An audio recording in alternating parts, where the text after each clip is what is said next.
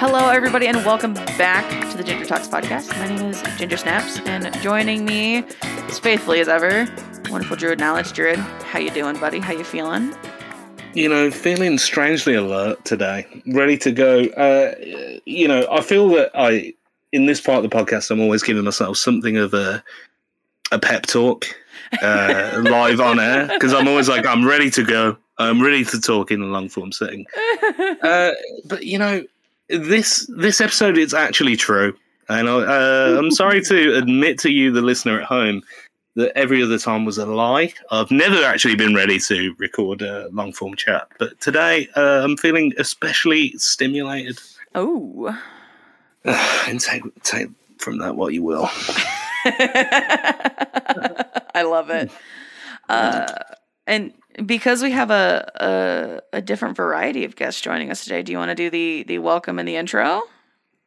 Yeah, the man to my digital right is words almost fail me to describe the gravity of the man. He's an artist, podcaster, provocateur, musician. I'd like to welcome to the podcast Jack Solomon Smith. Jack, how are you doing? I'm feeling very ready. Yeah, I'm thank you for having me on the show, and words fail me to match that intro, because it was a very humbling experience to be talked about in such esteemed terms, quite frankly, because I am a nobody. Just imagine this is the state sequestered B-roll that we'll have ready for you when you pass away. Well, I mean, I already live each day like that's the script I'm reading from, you know. So Jack Solomon Smith lives each day as if it were his last. Yes. And if you take one thing away, let it be that. Well, it's in that song that you showed me of Alex Cameron and Kieran J. Callanan. This sound might just be. Oh no, there's that for the both of us. A forlorn Western hero doffing his cap to those he left behind. Out there on the prairie. And so it's been a long and dusty road that we've been on, being from the West Midland UK. It can be a bit like a Wild West. The episode is roughly 4 minutes into recording, give or take. Well, probably not, but my spittoon is already full, and I won't tell you what it's full with. But in the making of it came much mirth. Well, that's good to know. So, yeah, well, we like to bear all here on the Ginger Talks podcast. Soul, body, mind. I've heard a couple of the shows, but I didn't listen to a full one the whole way through. Are there any? Do you do like any sections? Are there like running? Do you have any game shows, quizzes in it? That's all to come. Yeah. Okay. That's when we do a channel awesome and alienate everyone. We start getting YouTube essays written about how fucking awful we are. And and make no mistake, I know it's coming. I'm ready for it. When the guests bite back and reveal how badly we've treated them on the show. That guy with the spittoon.com. I'm the nostalgia critic. I remember it, so you don't have to. Oh, God. I love Doug. I love him. What, Doug Funny? Or Doug Walker. Doug Walker, the nostalgia critic. Yeah. I don't like Mike Machard from what I've heard, but I like Doug. I get. I Yeah, especially like his rendition of "So Long" Oscar Bates song. I was really worried you were going to say Pink Floyd's "The Wall." That's one of his songs in Pink Floyd's "The Wall."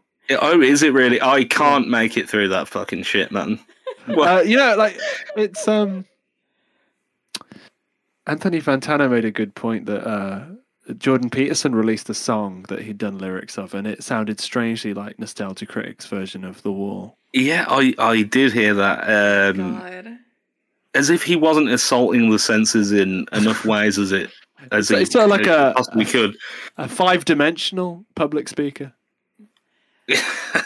I literally don't know what to say to that. I lost for words really early in. Let that set the tone for how this evening's going to go. Mm-hmm. A rare, for the listener, we're not going to get there fastest, but we're going to get there furthest. Well, for the American listeners, farthest. Well, I'm just going to edit that in interchangeably. Yeah, I can't wait. The farthest. It's going to be a real editing nightmare. I'm going to be looking at Merriam-Webster's. Okay. Well, you got to get some real work done. You can't just be staring at Merriam all day. God damn it!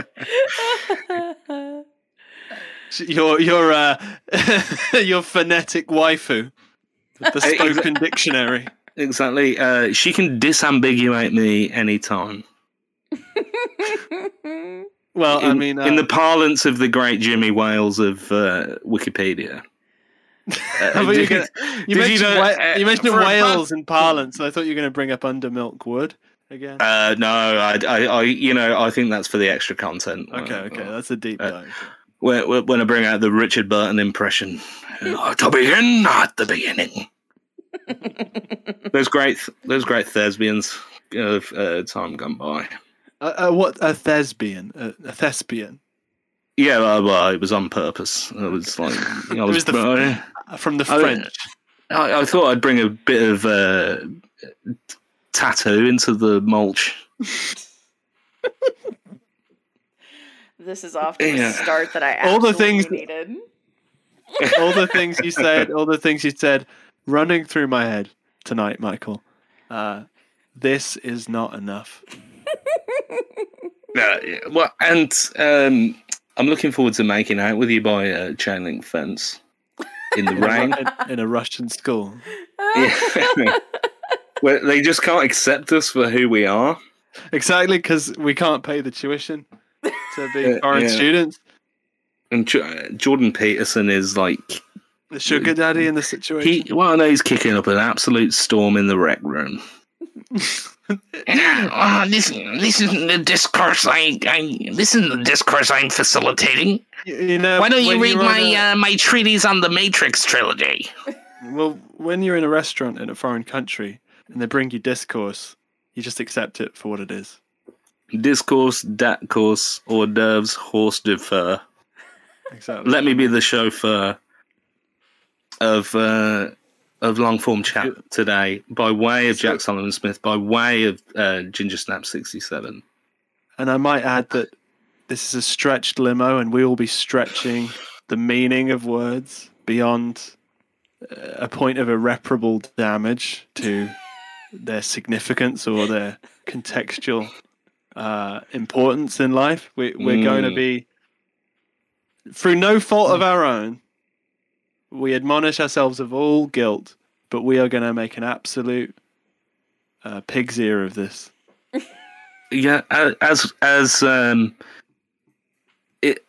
ill-informed, loquacious puppeteers today.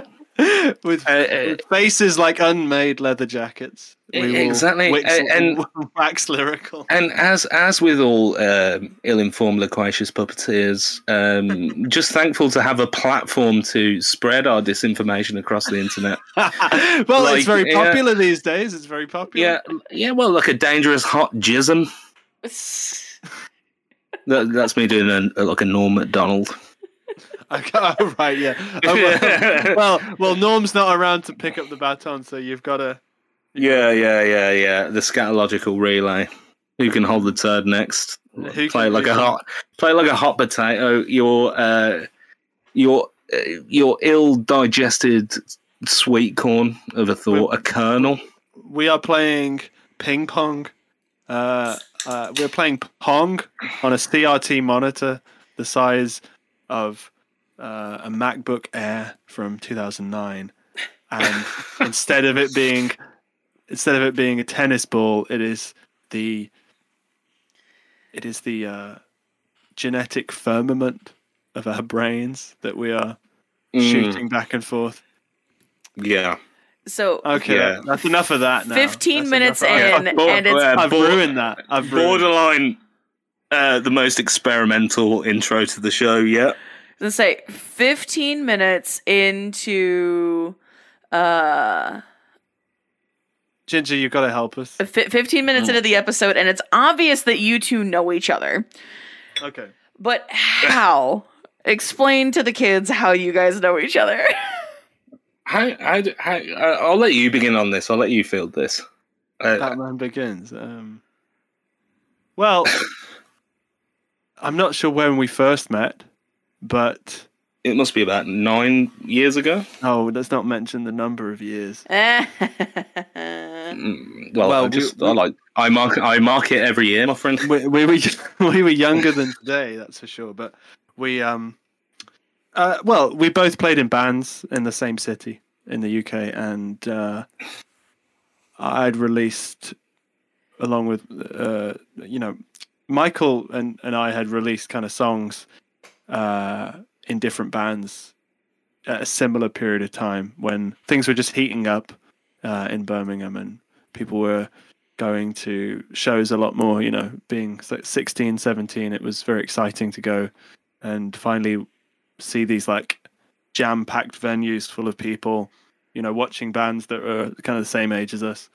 And it was through that I met him, and I can't remember the specific encounter when we met, but we were just in the same pond, really, because we didn't have any reason to know each other apart from that, because he's from the complete opposite side of the city to me, and we didn't go to the same school or know any of the same people. I think it showcases how that time was, and how much of how interconnected it had become. Yeah, and it became a real community, and we became friends through that community of just like-minded people.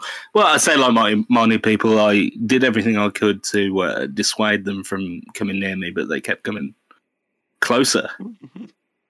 And Michael said some very nice things about the music I was trying to make and the music I was collaborating with. My friend Harry Shaw at the time. It was like he was a real cheerleader for that cause, which nobody else really was, to be honest. Some people liked our music, but I remember Michael being, Druid. I was waiting on the right time to correct you, because we had real life friend of mine, Dr. Agan, on the podcast, and I thought I was a little hard on him when he doxed me to the community. So I thought, it goes hand in hand with what you're saying, like a cheerleader of what you were creating. And I think Ginger will attest to this. That spirit of kind of appreciating what you do. It's a fire that still burns, because I've been really excited for this episode, because I've been like, you're gonna love him. Well, that's because he does that with my Twitch community as well. I mean, right. There are multiple people who have reached out to him to commission music, and he's participated in like my charity events by, you know, donating the proceeds of his own music to whatever cause we're raising money for. And like that's money that he could keep. I mean, I would happily promote his music anyway because that's what I do.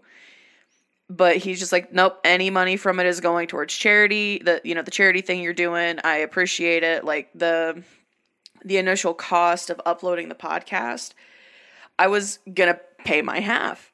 And he said donate it. And so that's what I did. Like, I mean, it's this is all making me look like Mother Teresa, which really I'm not. But it's those little things that happen behind the scenes and just kind of like privately. You know, being a musician, like it takes one person to come up to you and go, "Your singing fucking sucks." And like it can just hit you the wrong way and it gets in your head. And then you're like, well, fuck, what do I do now? How do I fix this? What do I do to make it better? Like that kind of shit gets at you and it eats at you if you let it. Mm-hmm. But those behind the scenes positive enforces that are just like, no, actually, it's really fucking good.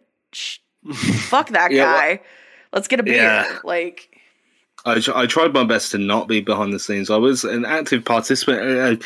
The music Jack makes is left of center. Okay. You know, bordering on and you know, I was on the phone to you yesterday, Jack, and I made this point. I think you know you dive into areas in music that people tend to stray away from. They would say it's an influence, but they don't actually take it on board. And I think you actually take like things like David Bowie, maybe a bit of David Byrne, not to be reductive by naming all the Davids all the time. You know, hearing someone like pull from these influences in the way that you do was always really refreshing, which is why I was such a champion of Thank you. Your music. But that is I actually remember the first time we interacted, funnily enough. It was at Mostyn Road. Mm-hmm. And I believe I handed you your first illicit cigarette. Oh. Yeah. Oh. And he had the most hilarious reaction I've ever seen. Because he sat there and he got stoned essentially, and he was just in hysterics at how his mind had shut down and he was able to understand the simpler details in life. It was hilarious. You were like, I remember you saying to me, I understand like why people would order a McDonald's right now or something to that effect. I love it. I fucking love it. In typical glib fashion, I must I say something like, I understand now. It's just being an idiot, like being an idiot. Yeah, being an idiot is like really fun, and now he sponges off the state, and I'm completely to blame. It wasn't because of that, but I mean, I did have a panic attack. I think later that night from you did. I was one of those people that gets. I ushered you through it, man. You got through it. Yeah, I was all right in the end. Yeah, I was like, "Come on, champ, you can get through this." It was it was like Narcotic Moneyball. I was like Jonah Hill in Narcotic Moneyball with this fucker, and I was like, "You got to step up to the fucking plate, man." And then we've graduated into being like those two angry critic, puppets in the Muppet Show that snipe at everything. Not the first time that comparison has been made about me. Yeah, yeah, laughing at Miss Piggy, like getting it. Peter. That sounds like an Animal Crossing kind of character. Yeah. Well, I found my, Tom Nook. Tom Nook is the Mr. Krabs of. Fuck Tom Nook. This is the crook. Yo, I respect the hustle. Why the fuck not? even if he is possibly fracking on your island. Alright. Tom Nook has asked to frack your island. God It's damn all it. about, as Fred Durst once said, it's all about the nookie. Well, that's So it's not. I realise it's not the most engaging story, but it's. Well, it's no, we reconvened a few years later though, after being at university and stuff, and we both bonded over having a tough time of it. I think as well. We both had our battles with like mental health issues, and I think some of those conversations that we had, like coming out of those times, were really helpful. Yeah, it was and hilarious. As everybody who listens to this knows, Druid is a spouting, babbling brook of ephemera and trivia and insightful collisions. I mean, I feel like me and Druid had the same poison chalice in a way of being frontmen that were trying to write and trying to sing and trying to produce it well.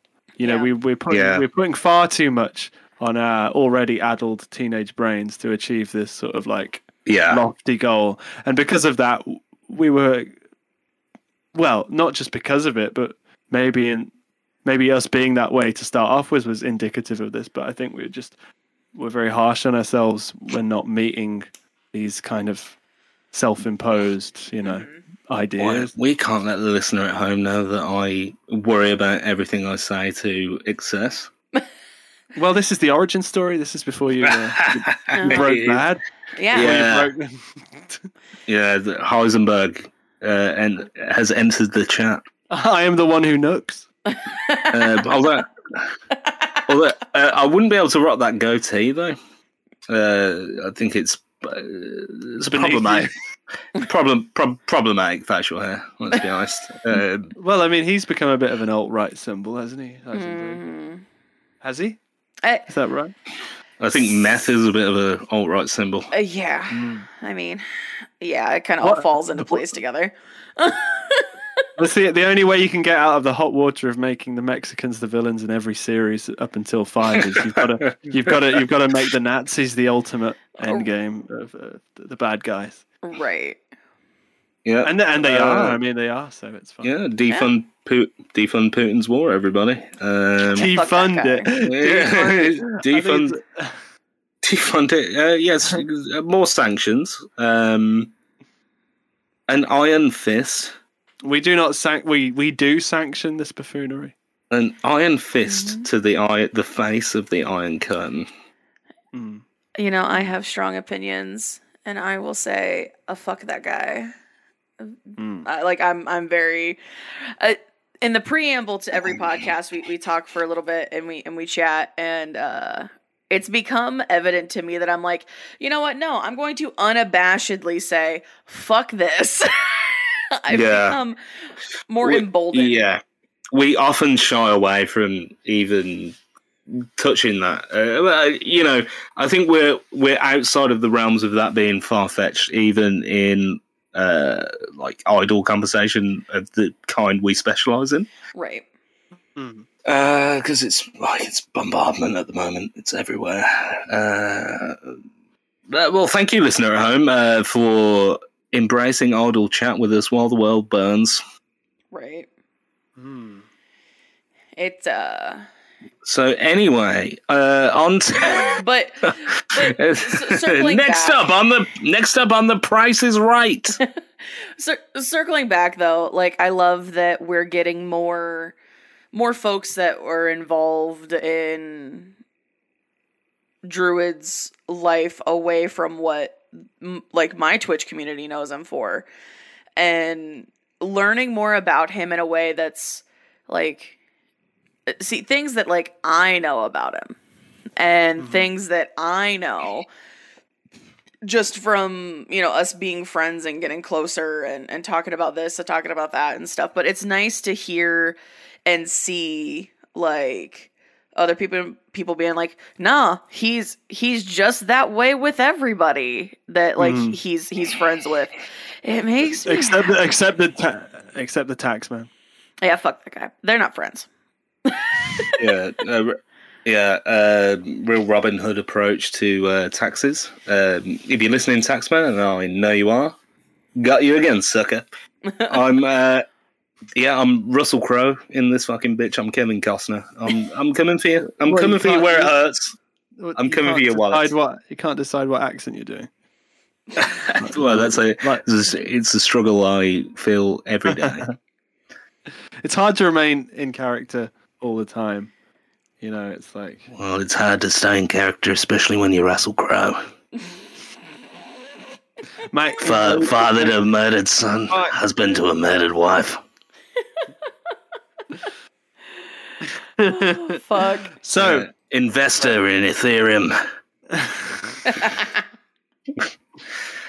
Shareholder in Qantas Airways. So, well, the reason why Druid is so generous about, you know, the profits of his music and stuff is because he was an early adopter of crypto. Yes. So he's just secretly sitting on just a fucking pile of cash. He's holdoing it. Yeah, He's doing the holdo maneuver. Yeah. Well, obviously, as informed as X-Ashay 12's fucking babysitter. Yeah.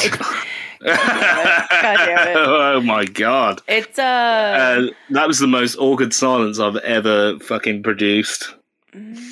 That's all right. I produce much more awkward silences. It's fine. I'm great at being awkward. Now I feel just peachy about it.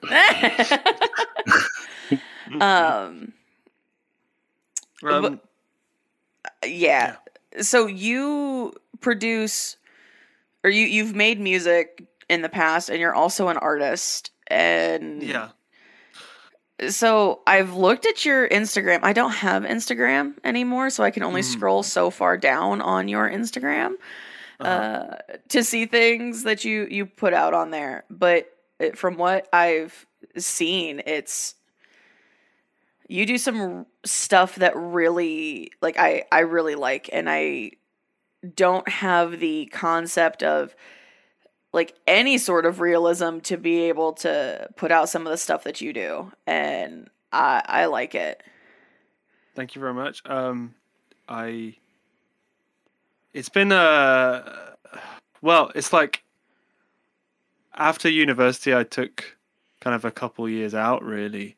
It was like dealing with life stuff and emotional fallout from how things kind of had gotten when I was living in the city. But then I got back into it, drawing again. I'd been drawing for a long time. It didn't necessarily come naturally to draw like some of the detail that I know that I can just about, wrangle a figure and a line, and I'm very happy about that, because it did take a while, I mean, really. And I remember when I was a teenager trying to sometimes just not sleeping and getting very overly stressed out and excited about trying to get good at it, But then in the end, I had to let go of that, and I just kind of enjoy it again. Yeah. And I find it's very cathartic sometimes to try and get what's in my head, into an image that's like a film, like a movie. I see them like movies, really. Yeah. I've definitely seen that in your work, and it's funny you say that. I think there's a lot of you in there as well. Like, I feel like you pop up as a as a character in your work quite a lot.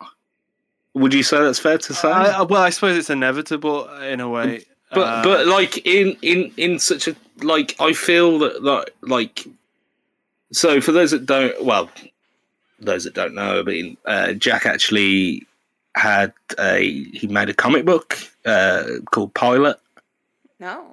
and It's kind of a play on words because it was the first comic book I did, so I called it Pilot. but I felt like I could see you in the characters in that. I could see you in the machination of that. Impressive piece of work. We do a shout out at the end of the episode. Is Pilot available to view online?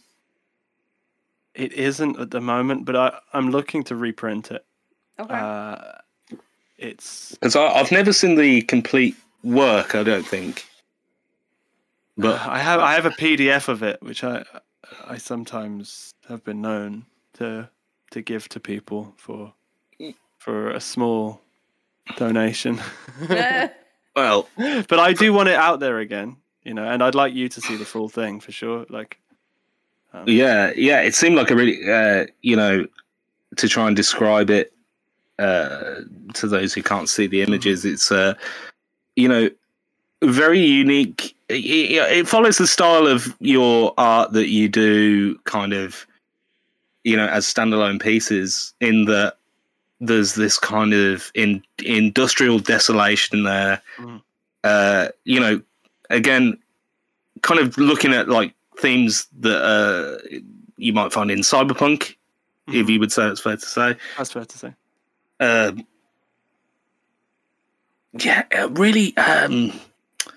Really unique style, really worth checking out. I would advise anyone that can hear me to go and try and seek it out for yourself, even though by his own admission. I need a proper website. I mean, it's kind of ridiculous that I don't have a better web presence. So that is next on the to-do list, really. Yeah. The cyberpunk thing, as you mentioned, I mean, that just came from, I suppose we've all thought it, like everybody, especially who's into video games, I think nearly everybody's flirted with that style and loved that imagery, I think. Yeah, but I think it's, here's the thing about cyberpunk, especially aesthetically and thematically, it's so often done in a gaudy way that doesn't serve its best elements. And I would say that your art does serve those elements. That kind of, not to do it the disservice of comparison that I'm about to actualize, but how Ghost in the Shell is like a wonderful piece of visual cyberpunk media. You've also got Johnny Mnemonic, and no matter how much in my heart I love Johnny Mnemonic, in my head I know Johnny Mnemonic is garbage, especially when that dolphin comes into the equation. What, Henry Rollins? No, no. The sentient dolphin. No.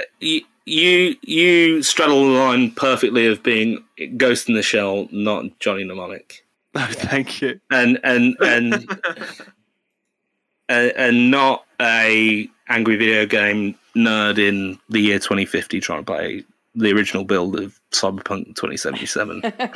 I mean, that will be me one day, I think. Taking a fat shit on a PS4. What a piece of fucking garbage! Did somebody do that? Well, the angry video game nerd, he'll blow a turd on anything these days for a quick buck. Well, the thing with the blow a turd. Has anybody ever said that sentence before? Blow a turd. It's really big in the glass manufacturer community. Also Stormy Daniels. She's blown a few turds. We don't talk about her. We don't talk about that. It was probably the best turd she ever blew. Okay. So, with the art style of it, of Pilot, I suppose if I was going to give any of my personal idea about what makes cyberpunk kind of look good as a general aesthetic, is I think that it can't be too high tech. I think a lot of things make the mistake of having every building look like it was built in some massive, metal lathe.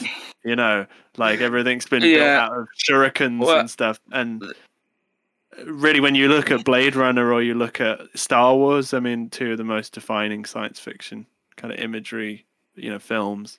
They both have very lived-in worlds that are built on. Well, that's what our favorite YouTube commentator, Tim Rogers, Action Button. He makes a point on when he talks about Cyberpunk 2077. He says, "Wouldn't it have been so much better if the assets were populated instead of like flat screen monitors? It had like 80s broken up 80s CRT shit going on."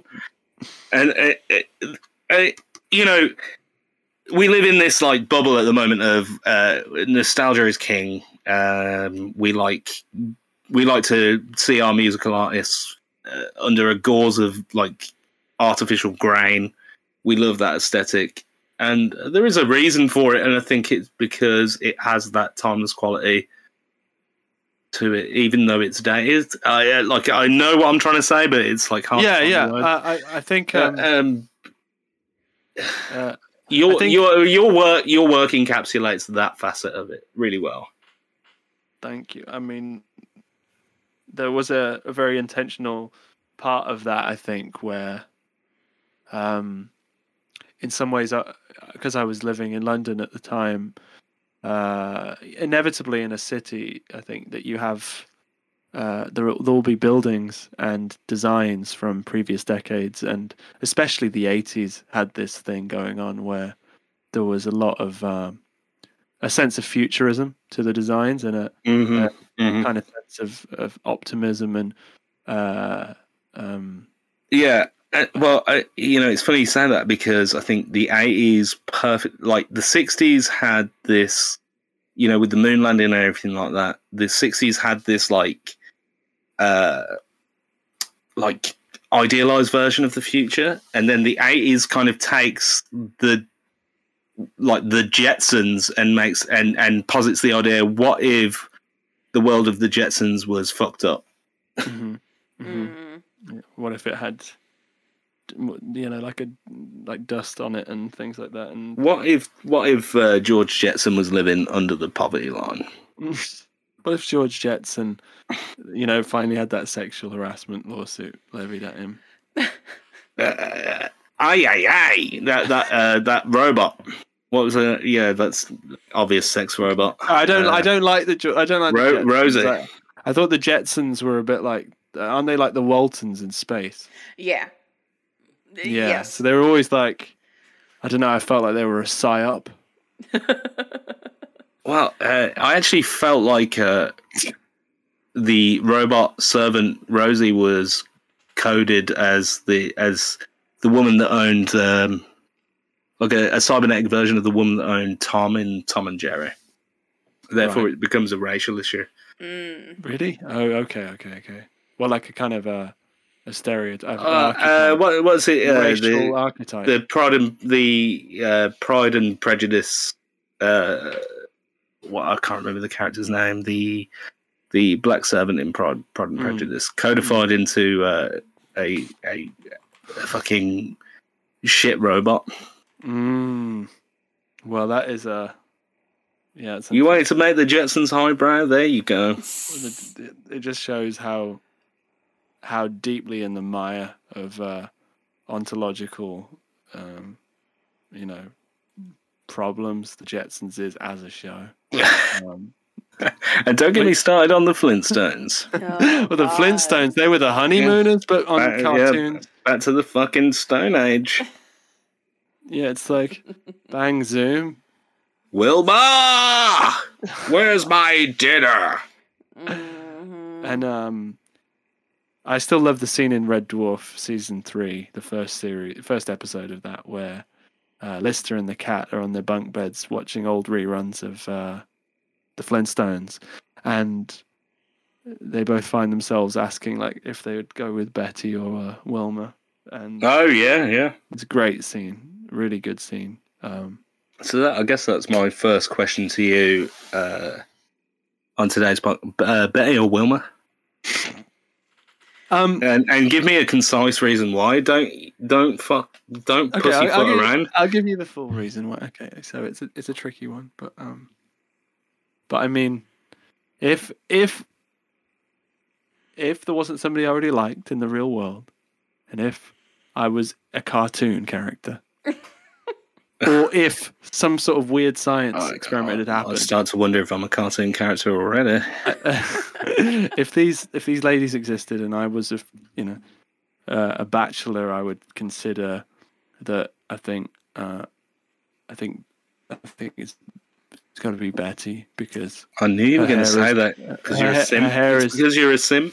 Her hair was darker. The husband would put up less of a fight.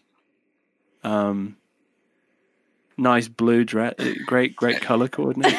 You know, the sad thing about the truth of the Flintstones is when Betty sets up her OnlyFans as a brontosaurus that has to walk in a hamster wheel to make the server run. Yeah, no, that is one of the more dark moments, isn't it? Yeah, my last job was with manyvids.com. Looks at the camera. Michael slowly showing his viewing history with a title. Not everybody knows about manyvids. What, they have many vids? They have so many vids. I used to work on Blip TV. I only know what manyvids is because I had Tumblr. Okay. Right? Yeah. Fuck. Yeah, I'm not like fapping relentlessly. I remember when despite how it might sound. Tumblr used to be an X-rated thing, and well, you remember when they took its balls off? Yeah, when Yahoo bought Tumblr, and then sorry, anything that's not safe for work is going bye. Yeah. They AOL'd my LOL. Oh my god, I hate everything you just said. I'll just ask Jeeves to wipe my history away with his feather duster. Well, the thing is, Tumblr in its prime was a great place to find very arty erotica. Yes. And now, like genuinely, and now that's like pretty much cut off, and that was a shame because that stuff was very inspiring. You know. It wasn't just titillation. It was kind of an experience, you know. Yeah, I like watching silhouettes of penetration as well. The thing with Tumblr, listen, I'll circle back to silhouettes of penetration. Words I never thought I would string together. I don't know what that means even, but so the thing with Tumblr was like, you could be unabashed. Like, there's pockets of the internet where you could just be unabashedly who you were. And, like, Reddit is the toxic shithole that Tumblr was, but Tumblr had a prettier face on it. But Tumblr was old face. Dude, Tumblr was fucking wild. And one late drunken night, Druid and I actually found our respective Tumblrs. We even looked at MySpace account, like looked for MySpace accounts. Mm-hmm. And like we were diving back into fucking old internet because now Tumblr is still a thing, but it's not like all of the people who are just like, oh, fucking Tumblr sucks now. They all migrated to Twitter. Well, after a lot of people had already been on Twitter, and like, because I'm on Twitter, I'm a social media person. Like that's just kind of what I do. But I try to stay out of the cesspool sides of Twitter until they directly affect me. Tumblr, like the cesspool sections of Tumblr, just fucking seeped into everything I did, and so I slowly started backing away from the platform. Tumblr is still on my phone. I still get notifications from Tumblr. Oh my god.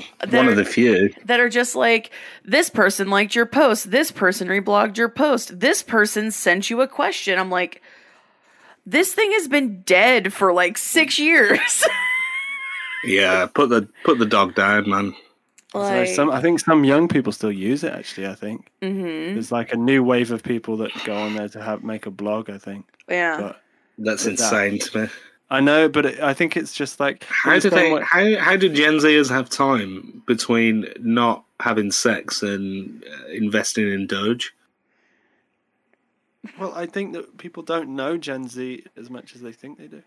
Gen Z, it's surprising enough that Gen Z, like the true Gen Zers and not like your social media clout chasers, they're not investing in crypto. They're trying to get enough money together to buy that one bottle of wine they get for the week to take the edge off after a long day.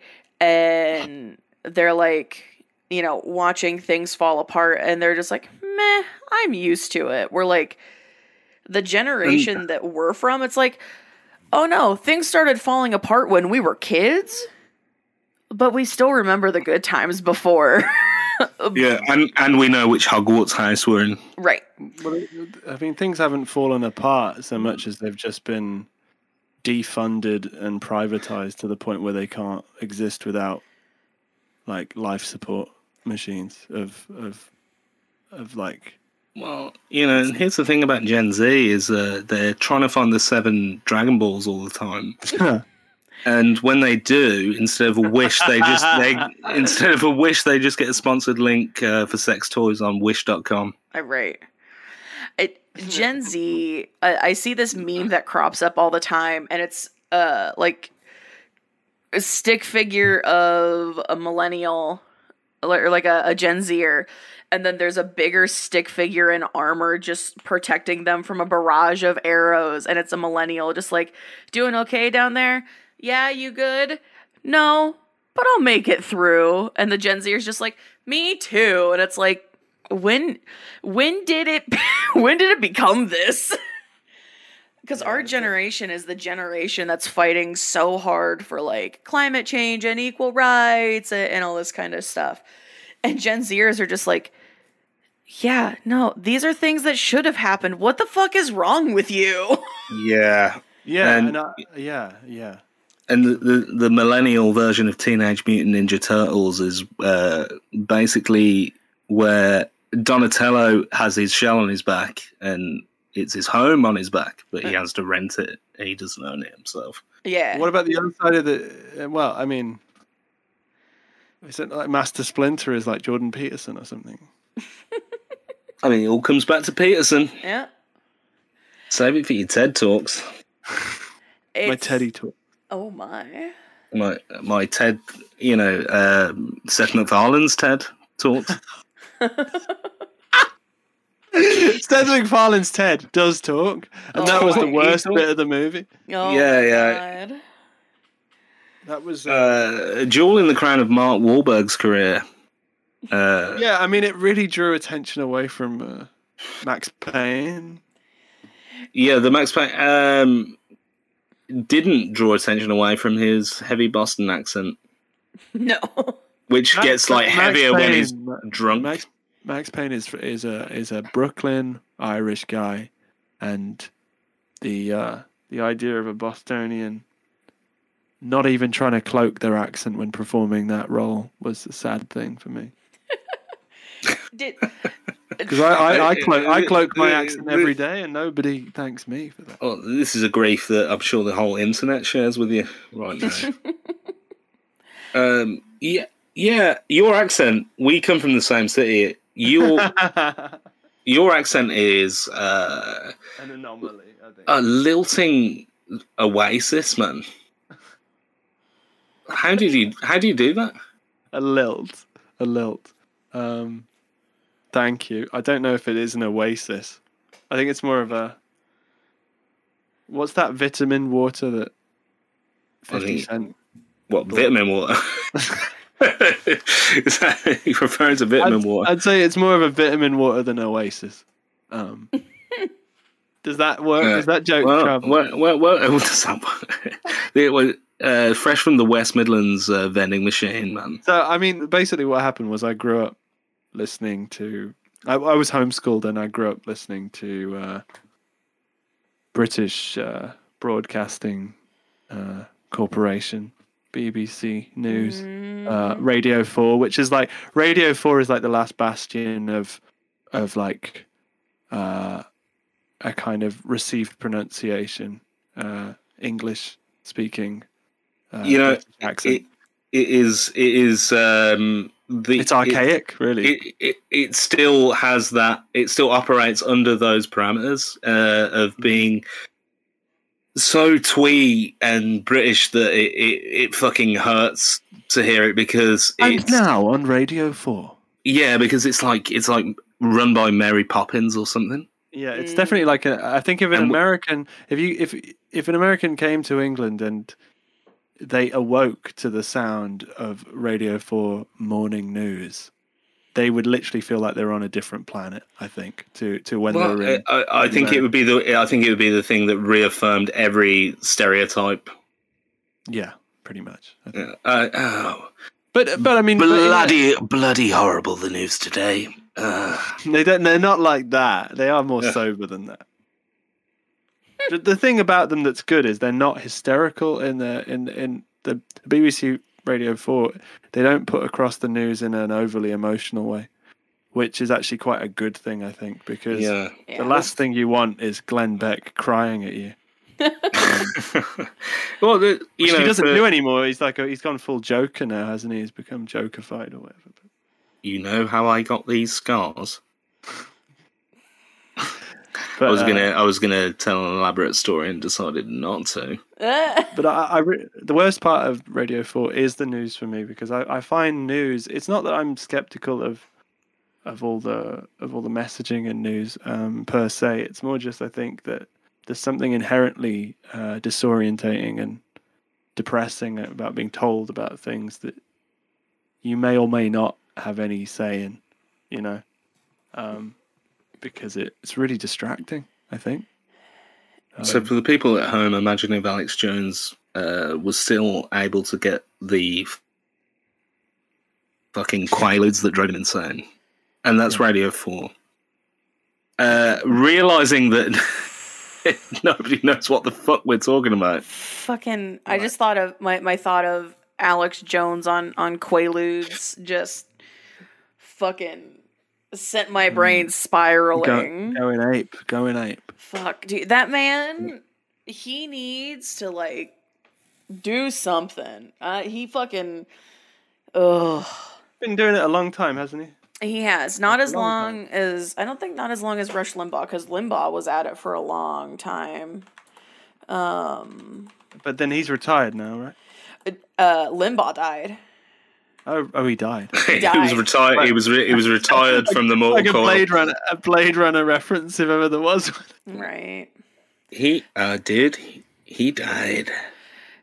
So rest in power, Rush Limbaugh. No, fuck that guy. I much preferred your earlier material, like closer to the heart and fucking. He's a 2112. Scummy piece of shit. Oh, we're not talking about Rush the band. No. Oh, Rush Limbaugh. So yeah, fuck that guy. I'm gonna totally pretend I know who he is. Alex Jones is only 48 years old. Yep.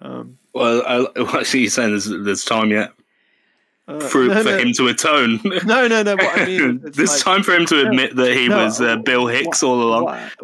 What I find interesting about, he's more likely to be Andy Kaufman, I think, but fact.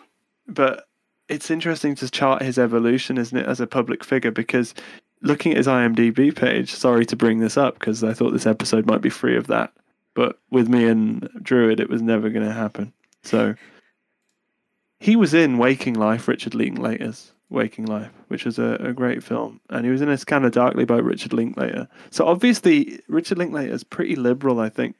The idea that he was okay enough to appear on those films shows that in about 2001 and to 2006 he was pretty sober in his stuff, right? Is that fair to say? What, just by virtue of the fact that he was collaborating with Richard Linklater?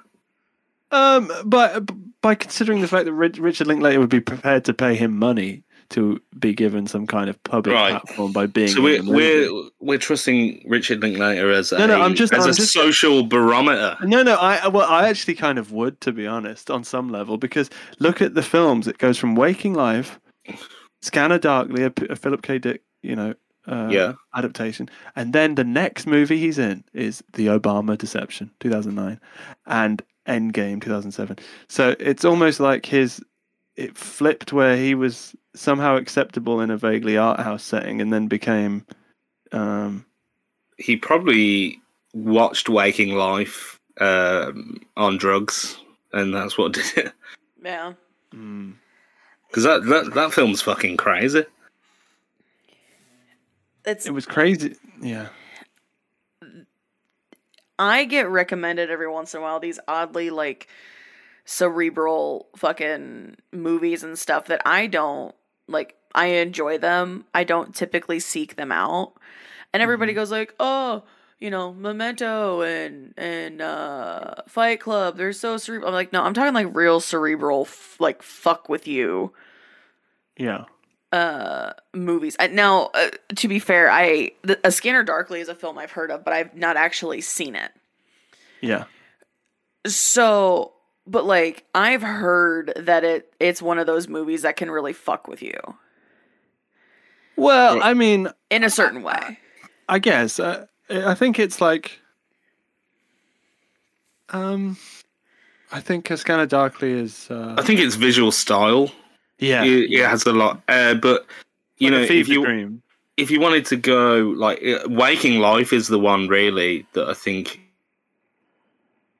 has the potential to like mess with your melon a little bit more. Okay. But they both have very similar visual styles, and they both employ a style called rotoscoping, right, where you draw over every frame. Yeah, but where it differs from rotoscoping is I think that they draw the actors act in the scene, and then they rotoscope the animation on top, but then also kept elements of the real actors underneath. Yeah. So it looks. It just doesn't look right. Like neither film looks right, but that's like the point. Mm-hmm. I think A Scanner Darkly looks amazing and is. It's not for everyone. Well, I mean, if you're into Philip K. Dick at all, or you like his life story, I think it's an interesting film as well. And Robert Downey Jr. is in it, and pre-Iron Man Downey Jr. performance. Yeah. Downey Jr. and I like a lot of his earlier works predating Iron Man. And I mean, I like a lot of the things he's done since Marvel. Like, I mean, he's a good actor, in my opinion. But, like, him and also, a controversial yet brave opinion here. I enjoy Johnny Depp. Right. And there are people who will be like, "You like Johnny Depp? He just does the same shit, blah, blah, blah, blah, blah, blah, blah." No, bitch. Go back to, Edward Scissorhands, Winona Ryder. Yeah, okay, fine. But look at, because he was in, I want to make sure that I'm correct in this. He was in a film called Chocolat. And I watched that movie with my mom.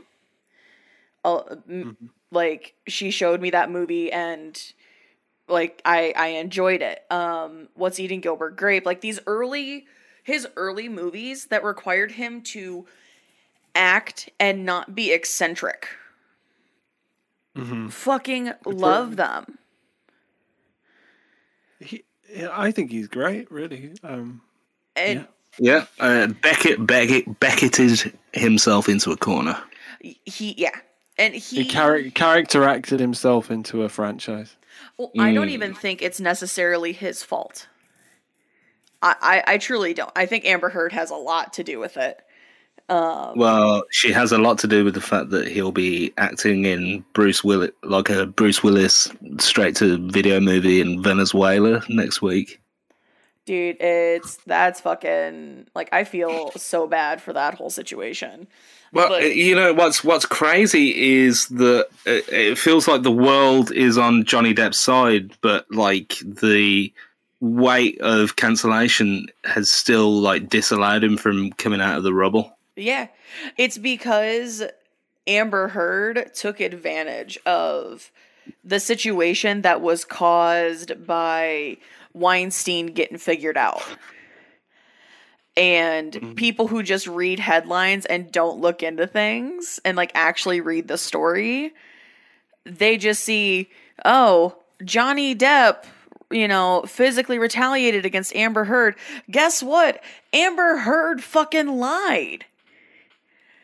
And yeah, Depp was drunk all the time and he was strung out. But guess what? When you're being abused, what the fuck do you think happened? Like, people... There's such a thing with cancel culture now where people are just like, nope, it doesn't matter. People can never learn. They can never change. Fucking Johnny Depp is one of those people who I want to see have a Brendan Fraser type renaissance. I want it so bad. Well, I'm sure it's going to happen. People like him still. Enough people like him, I think. Does he really want to be in the biggest films anymore? Surely he's done that enough. Yeah. Well, I think that we need to look at the fact that his band, the Hollywood Vampires, that he does with Alice Cooper, shows that he will do anything. Yeah. And then you think like his turn as Grindelwald in Fantastic Beasts, and you're like, this fucking dude was up at that point to just do whatever the fuck like was coming through his mailbox. But think about where he was at that point in his life too. Like, shit's been hitting the fan for years. And everybody's like, oh, Helena Bonham Carter, like, she's always been blah, blah, blah. No. Like, Tim Burton and Helena Bonham Carter, I feel like, are the people who probably kept him the most fucking sane. Yeah. But like, here's what I would have wished for Johnny Depp, and I think he was totally like able to achieve it, is like a kind of Nick Cage thing. Yeah. You see what I mean? You know how Nick Cage is able to purvey eccentricity and like craziness in a way that is like generally accepted as being like fucking art. Mm-hmm. Rather than, there's the meme aspect of it, but then also like, so for instance, I saw Quentin Tarantino did an interview like the other week, and he said like Nick Cage is one of the 3 best actors of our time. Mm-hmm. I could see Johnny Depp doing those fucking off the wall, weird fucking roles that are like by interesting directors up and coming, doing like fucking interesting things. Mm-hmm. And I think his career was down the pan like as soon as he signed on that deal to play fucking Grindelwald, man. Yeah. Or maybe even as far back as Willy Wonka. Yeah, I mean, it makes fucking sense. Like, it's wild. Like, Nick Cage is, fuck, you got me thinking about Nick Cage, and I saw a preview for one of his new movies this year that's fucking wild. It's so meta, but it's perfect for Nick Cage. I want to see Johnny Depp come out of all of this bullshit in just a better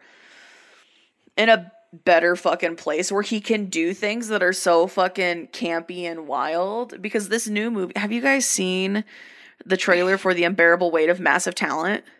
Yeah, I have indeed, yeah. So I saw that preview in the theater. Mm-hmm. And the thing is, you can't tell me that Nick Cage probably hasn't experienced something like this. Because of how eccentric the guy already is outside of movies and stuff. Like, he's just an eccentric kind of dude. And I love it, but oh my God.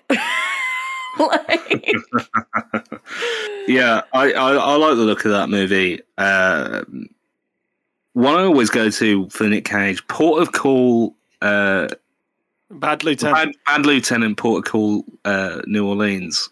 Absolutely fucking directed by Werner Herzog. Absolute powerhouse of fucking. No, I've not seen that. I haven't either. It's so good. I know that it does look fun though. It's got Exhibit in it. Oh my god.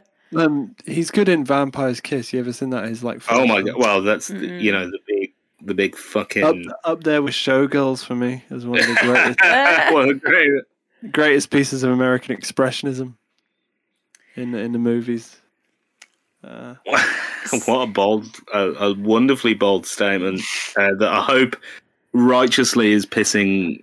I hope it echoes through. I hope that's pissing off like about 100 people right now hearing that.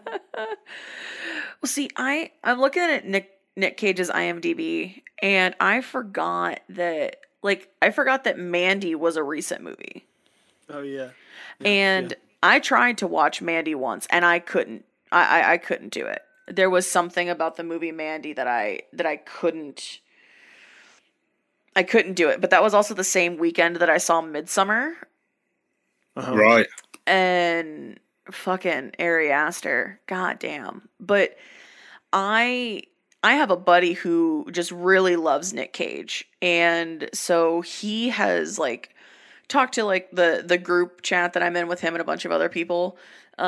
He brings up Mandy quite a bit, and I'm just like, bro, I can't. There's something about that movie that I can't fucking watch it. I couldn't make it through the first 20 minutes of it, and I want to because I've heard Nick Cage does a phenomenal job. Why can't you make it through it, do you think? So given some content warnings about it, it struck hit too many nerves and struck too many chords with me that I was just like, nope, I'm gonna just take a nap instead. Like, completely fair enough. But that's one of the things about knowing my limits with things too. And after seeing Midsummer and then trying to watch that movie the next day, because Midsummer just fucks with you so much. It is quite a double feature, try and watch those two films. And the dude I went to see Midsummer with, he was fucking high as a kite. He was orbiting Mars, and like when the dude and the chick just jump off the rock cliff and he doesn't die, I'm sitting there just like chill, like, okay, this is what's happening. This is what I'm seeing. Okay. And he's got his face buried into my shoulder. He's just like, oh God, what is happening? I feel it in my legs. And I'm like, it's okay. Take a deep breath. Like, yeah, it's the Jay and Silent Bob remake that nobody knew was coming. Right. So Snoochie Boochies Ginger. Fuck, man. But like, I remember seeing like The Rock when I was a little, and Face Off, and like old Nick Cage stuff. Mm-hmm. And I think the most recent thing I've seen him in is probably Kick-Ass. Oh yeah, it's great. He was great in that movie. He did such a good job, and that's when I realized, I think, how I'm okay with his eccentricity, because he plays that character in Kick-Ass almost kind of meta. And I love it. I fucking love it. Also, I'm ready to call him Big Daddy on a fucking dime any day of the week. Right. Big Daddy Nick. What's up, Big Daddy Nick? Yeah, fucking keep going, Nick. He's like, forget that he's fucking Francis Ford Coppola's nephew for a sec. I was about to say, I didn't realize that he was the nephew of Coppola. Read an interesting fact about Coppola that he has made more money on making wine than he ever did in like the fucking movies. I mean, yeah, but thinking of the days of Coppola, like the height of Coppola. Yeah, I'm a hipster shill because Apocalypse Now is like one of my favorite movies of all time. Mm-hmm. Didn't he start his own production company back then? American Zoetrope. Yeah, with old George Lucas. Yeah, exactly correct. In San Francisco. He made his passion project, and it was the greatest Hollywood bomb that had ever happened at that time. Which one? Oh, you're picking my brain here. I can't What, in the remember. 90s, right? No, I think it was in the 80s. It was the biggest box office bomb of the time, though. It's really stylized and Bigger it's than Pluto Nash. Well, Pluto Nash was just an apple in fucking Eddie Murphy's ballsack at that time. I forgot that he fucking wrote, or he didn't write. Jesus, I read writer. He directed The Outsiders. I fucking forgot about that. Holy shit. Much maligned. He directed that movie with Robin Williams, Jack. Mm-hmm. Oh yes, a classic. Yep. Really well, Francis Ford Coppola made one of the best films of all time, which is The Conversation. That's a great film. I don't know if I've seen that one. I don't think I've seen The Conversation. You've never seen The Conversation, Mike? No. Druid. Yeah, good save. No. It's Gene Hackman giving it the beans. I'm ready for Hackman any day of the week. Hackers, man. It's recommended for fans of the Royal Tenenbaums. Watch The Conversation. Get yourself a real movie. Speaking of Gene Hackman, have you seen that Grimes has come out today saying that she hacked the website Hipster Runoff? I used to forced it to be deleted because they published a photo of her having a lesbian kiss. You know, I did just see that headline. I used to read that site. I won't say what I thought of it, but I did read it. Take listeners at home, take from that what you will. Advocate of peddling hipster smut or urbane social critic? We'll let you decide. Can't it be both? I mean, it can't. It cannot be both. Yeah. Urbane social critic. That's the lane we all want to inhabit, like the level-headed George Costanza of Seinfeld. The level-headed George Costanza that we all wish we were. Yep. Absolutely. What is the deal with the conversation? Well, you sounded like Obama when you did that. You have an Obama delivery. Yeah, well, I want to thank Michelle for letting me out of the Air Force One bunker. And straight into the bestseller list. Thank you, America. I'm trying to look for the film that lost all his money. I can't find it. 1989. No, what's he director of? He was the director, right? Of it? Yeah. No, this can't be right. This is entertaining to absolutely nobody. Godfather Part 3 was that like 90 fucking six or something? 90 really? Yep. Did he do that as to make money back though? Yeah, already? he did Godfather Part 3 to largely pay off debts, but when he was in Reno working on the script, he managed to lose $10,000 at the casino. And his gambling is what radically altered the course of his career. So here's the film I was referring to. I found it. It's called One from the Heart. It's 1982. The movie cost $26 million to make, which in 1982 is fucking massive. Mm-hmm. How much did it make at box office domestically, you ask? $636,000. That's like, and that was the flagship movie of Zoetrope Films. Well, and you know what's amazing is, considering the budget, the tagline, well, like the short blurb for the film on IMDb is, a couple has a fight after living together 5 years in Las Vegas. They go out and celebrate 4th of July, each with a new partner. Breakup? Sleepless in Seattle did it with more class. It doesn't necessarily sound like a winning setup, does it, for a drama? But I don't know. He got his money back on when Peggy Sue got married, which I believe is the first acting credit of Jim Carrey. That sounds right. There's a series that has led a series of clicks that has led me to this this topic, but it's along the same vein. I was looking at The Outsiders and forgot that Tom Waits was in The Outsiders. And oh my god! Tom Waits was in this movie that not a lot of people that I know have heard of it, have seen it. But the cast that's in it, like, you should. It's a movie called Wrist Cutters, A Love Story.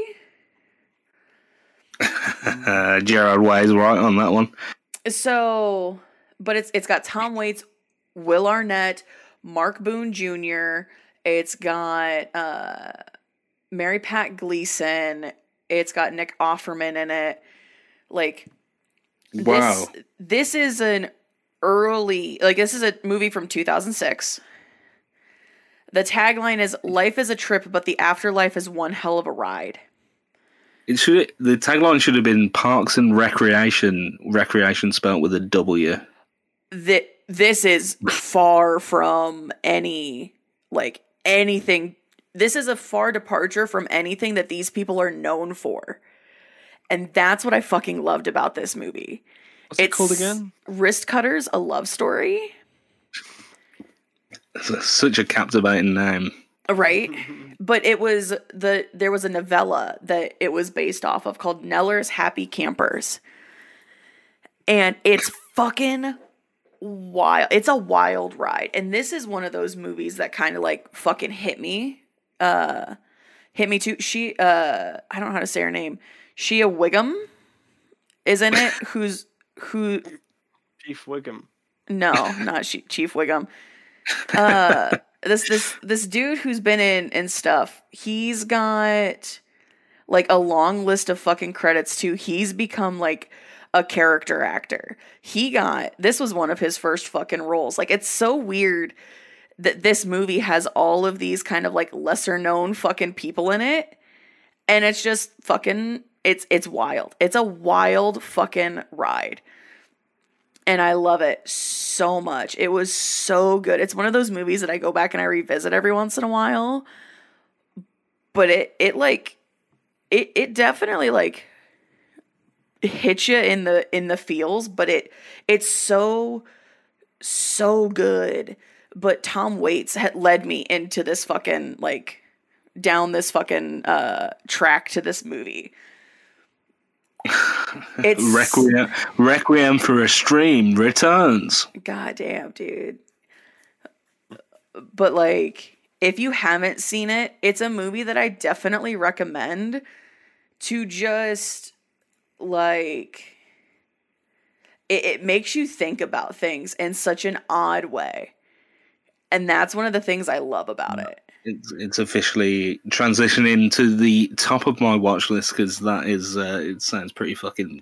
Yeah, it does sound insane. Yeah, so far up my street, it's in my driveway. Like, it's literally knocking on your door right now. To give a quick summary of what it's about is, without spoilers, is if you are one of those people that takes your own life, you end up in a purgatory. And whatever method you chose to take your own life, that is evident in how you live your life in purgatory. Purgatory is just filled with other people who have taken their own life. So like, if you shot yourself in the head, you cover up the holes, but you just walk around like that. And this dude decides, you know what? I'm kind of fucking tired of this. I'm just going to go do something else. And takes off with his roommate. And they run into this chick who believes she shouldn't be there. And so it's the story of them trying to find the people in charge. And it's so Wizard of Oz. It's so fucking weird though. Like the car that they drive around in, the front passenger seat, if you drop something in the floor, it disappears into a void forever. And it's just gone. So like you drop your sunglasses, say goodbye. Like it's so... That's the most Jim Jarmusch thing I've ever heard in my life. It's so fucking weird, but I love it so much. You know, I'm just thinking, if I die and I've not killed myself, which, God willing, that is, you know, won't be the case, and I find myself in purgatory with Tom Waits, I'll know I really shot myself in the foot. God damn it. It's fucking wild. Like, but when I am in a mood to watch, like, wrist cutters, like it's just something that's like been brought up. It's like, you know what, I kind of want to watch this movie. Like there's something about this is a big circle back, just stay with me here. The kind of art that I end up running across is very much what I see on your Instagram, Jack. Wow, let me try and there's the art you run across in this. So I like when I get into these like moments of like, nope, I want to watch this type of content, or I'm really feeling this kind of thing. Like I end up finding art that's in kind of the same vein as yours. Okay. And like, that's what I'm taking in. That's what I'm absorbing. That's what I'm looking at and seeking out. And then like it comes out in my own art, and it's fucking weird. But I love this. Sorry, I'm in a fucking... I tell you what, like, the most roundabout and wonderful compliment that you could ever receive, Jack, I would say. It's a big one, and thank you very much. I'm still thinking about Waking Life. I think that's in my head. I keep thinking of Waking Life for some reason. I'm distracted by that. Go the fuck to sleep. Oh, fuck. It's been the story of my week. The androids dream of counting sheep or counting Ethereum points. Oh, my God. I mean, it's like the movie you mentioned is like, I like that it's kind of like someone's dream almost. I like movies that feel like they don't have to have come from one person, but the story has to feel very much like it has its own rules, I think. And that's what makes it so exotic and exciting. You know, to be part of. You know, it's funny you say that though, because if you think the original treatise of cinema as an art form, you know, they would say Hollywood is where dreams come true, where dreams are made and bottled and sold.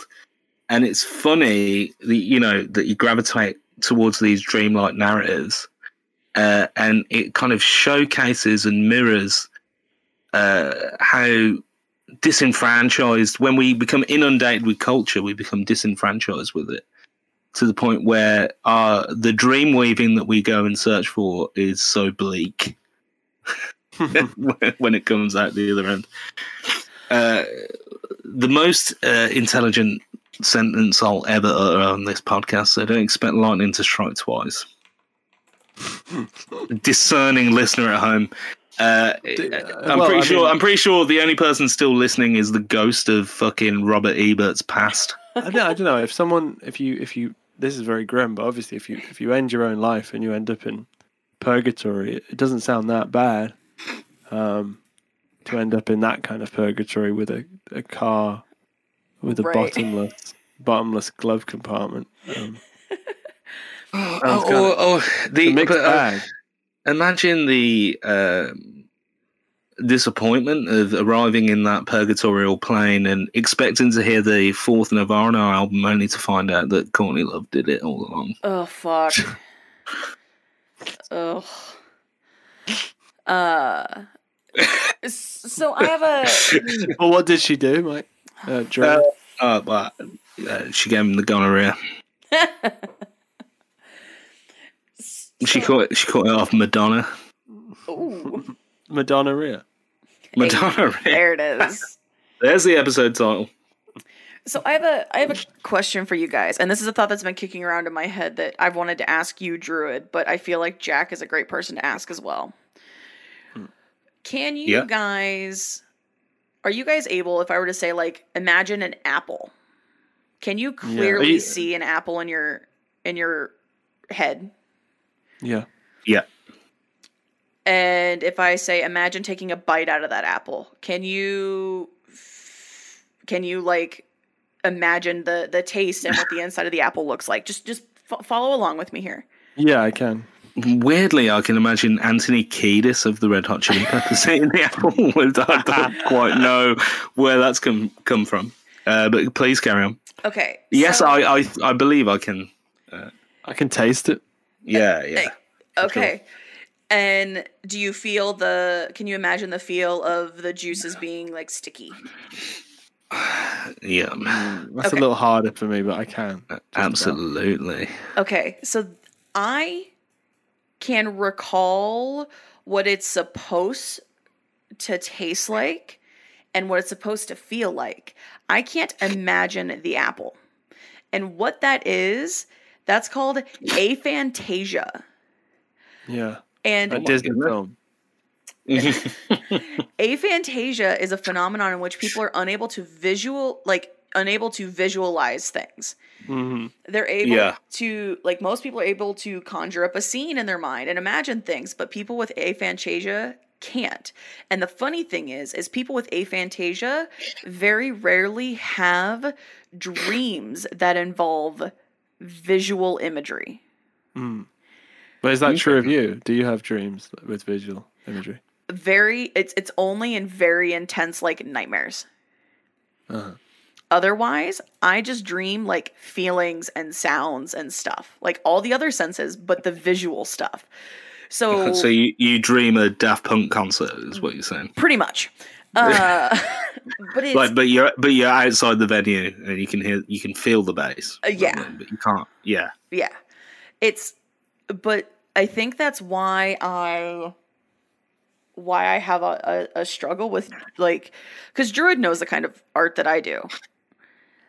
And I think that's why I focus more on abstract. For Jack, So, like, think Pollock, really. I mean, Jack, you'd be the first to admit, Ginger, I think, Jackson Pollock is the kind of main, I imagine the main thing that you get in response to your art.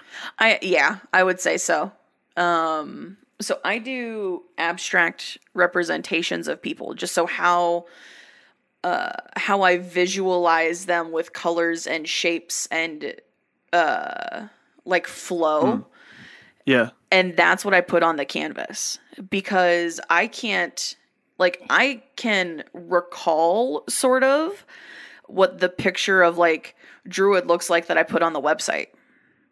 I can recall what people look like, but to conjure up if I were to try to visualize and, describe a character from a book, I can't do it. I can't imagine what they look like. So that flows into the abstract. And I never really realized that was a thing. I just thought I just didn't have an imagination. But then I learned about aphantasia, and I was like, wait a minute, what the actual fuck? Things make sense now. A new strain of imagination has been discovered. Right? And it's such a weird...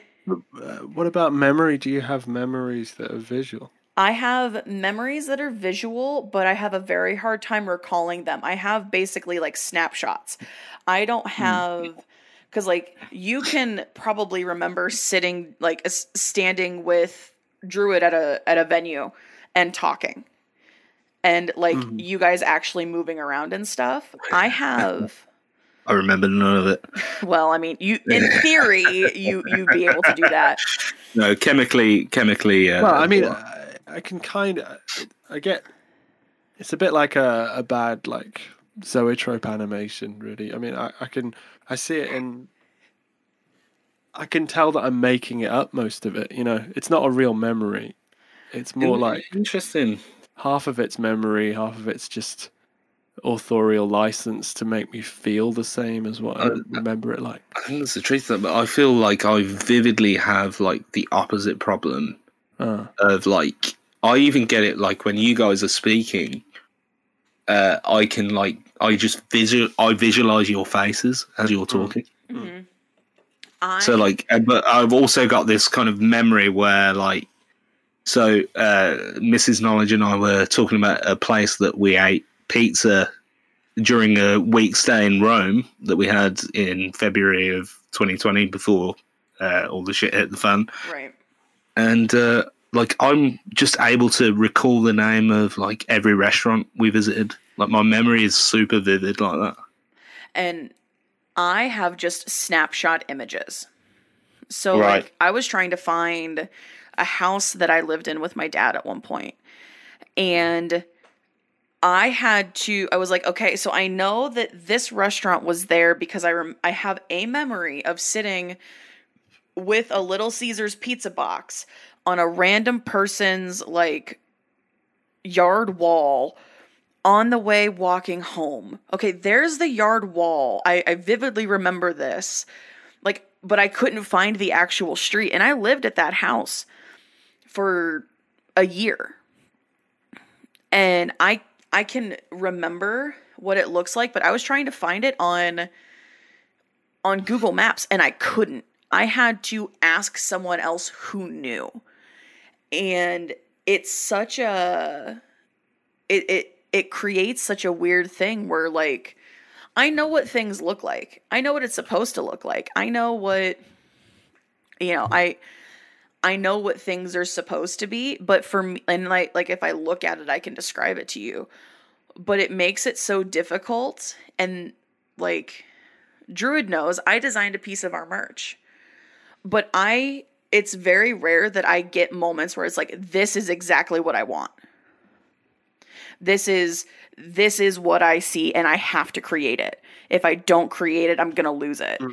And it was so difficult for me to describe it to him. And like, I just made up, like, I was like, this is kind of what I think it, like how I would describe it that you might understand.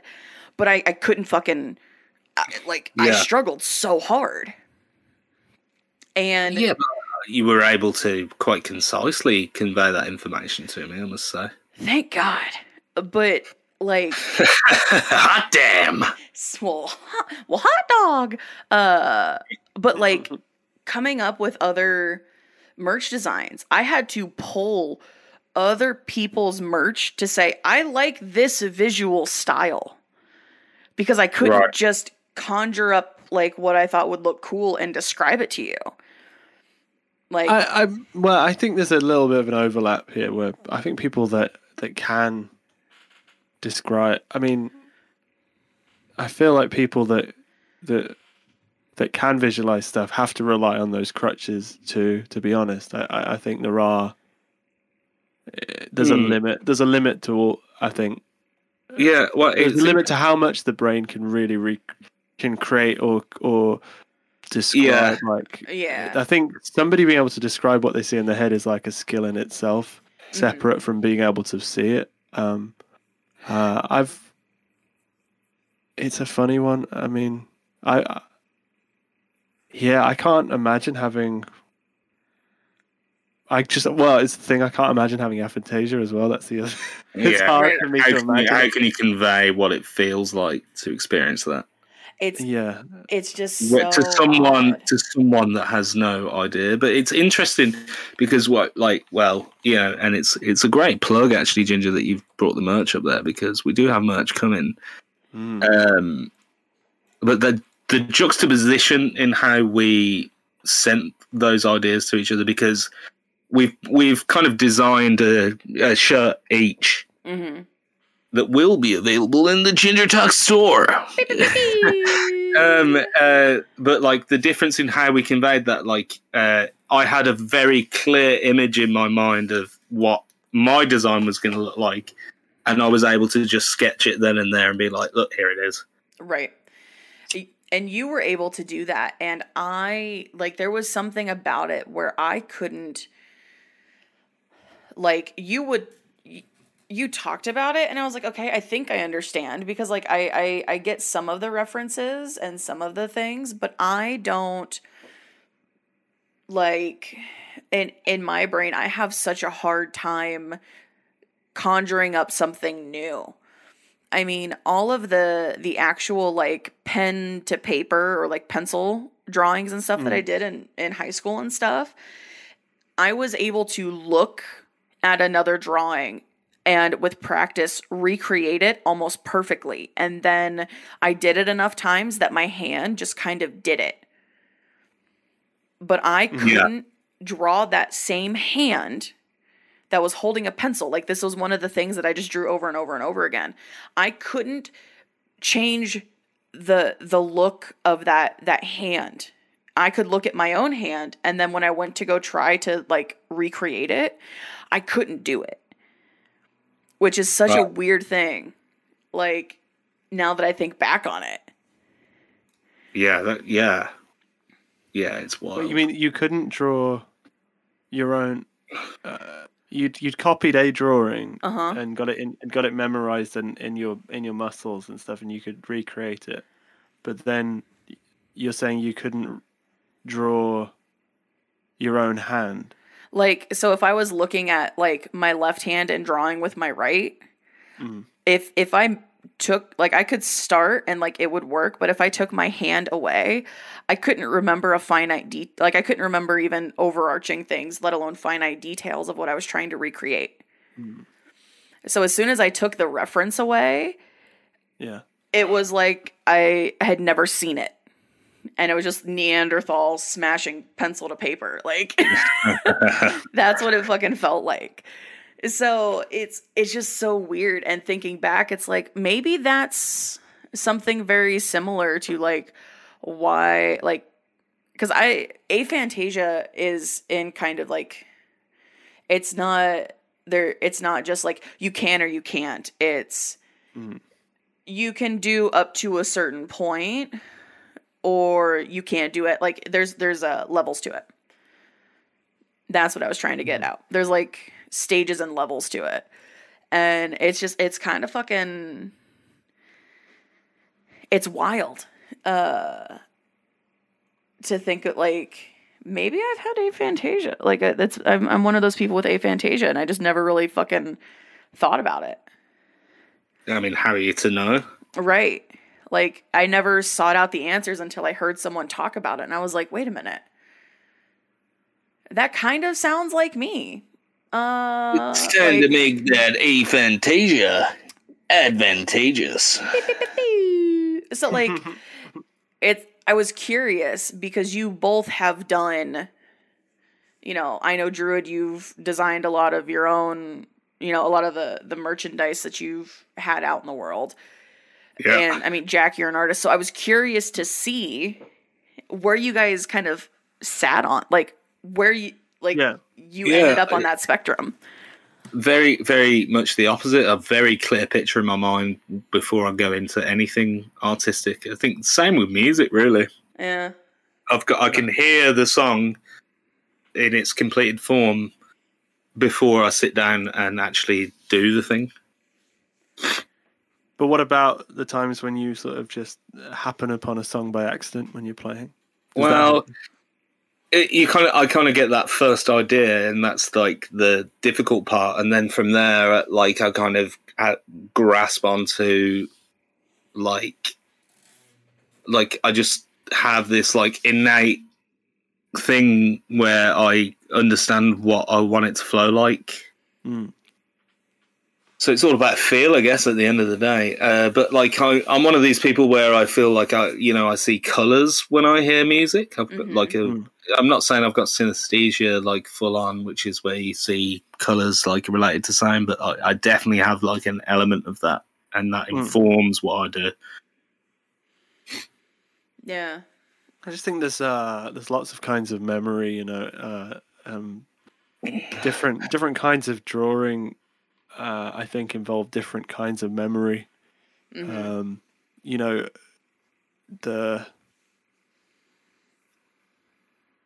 I think as well, it's very hard to know an object properly unless you've drawn it countless times, really. Yeah. This is why I draw a pretty shit hot Goku. I think it's really hard because you have to, you kind of have to. There's a weird mixture of theory going on and invention, and that's the way I think about. I guess I just unconsciously think that way about when I imagine stuff or I remember stuff. Is that I think it's a strange mixture of sensory data that may have one point been objective, but really is like a CGI, rendition created by a team of brain cells that are trying to give me the optimal experiment. Well, those humble folks at Bethesda. Yeah, no, it's a Bethesda software. It's Todd Howard. Todd Howard has to launch a team for it. No, because it's funny because you can't trust memory. No. And not for an instant because it's not real. And you can't trust Todd Howard. Exactly, they're very similar in that way. Well, I mean, I don't know Todd personally. The abstract concept of memory and Todd Howard, an immense amount of overlaps. I don't want anybody to walk away from this podcast thinking I don't like Todd Howard. I don't know the guy. I loved Oblivion. He's E3's answer to Carrot Top. Some say he's the American Peter Molyneux, but I don't subscribe to that belief.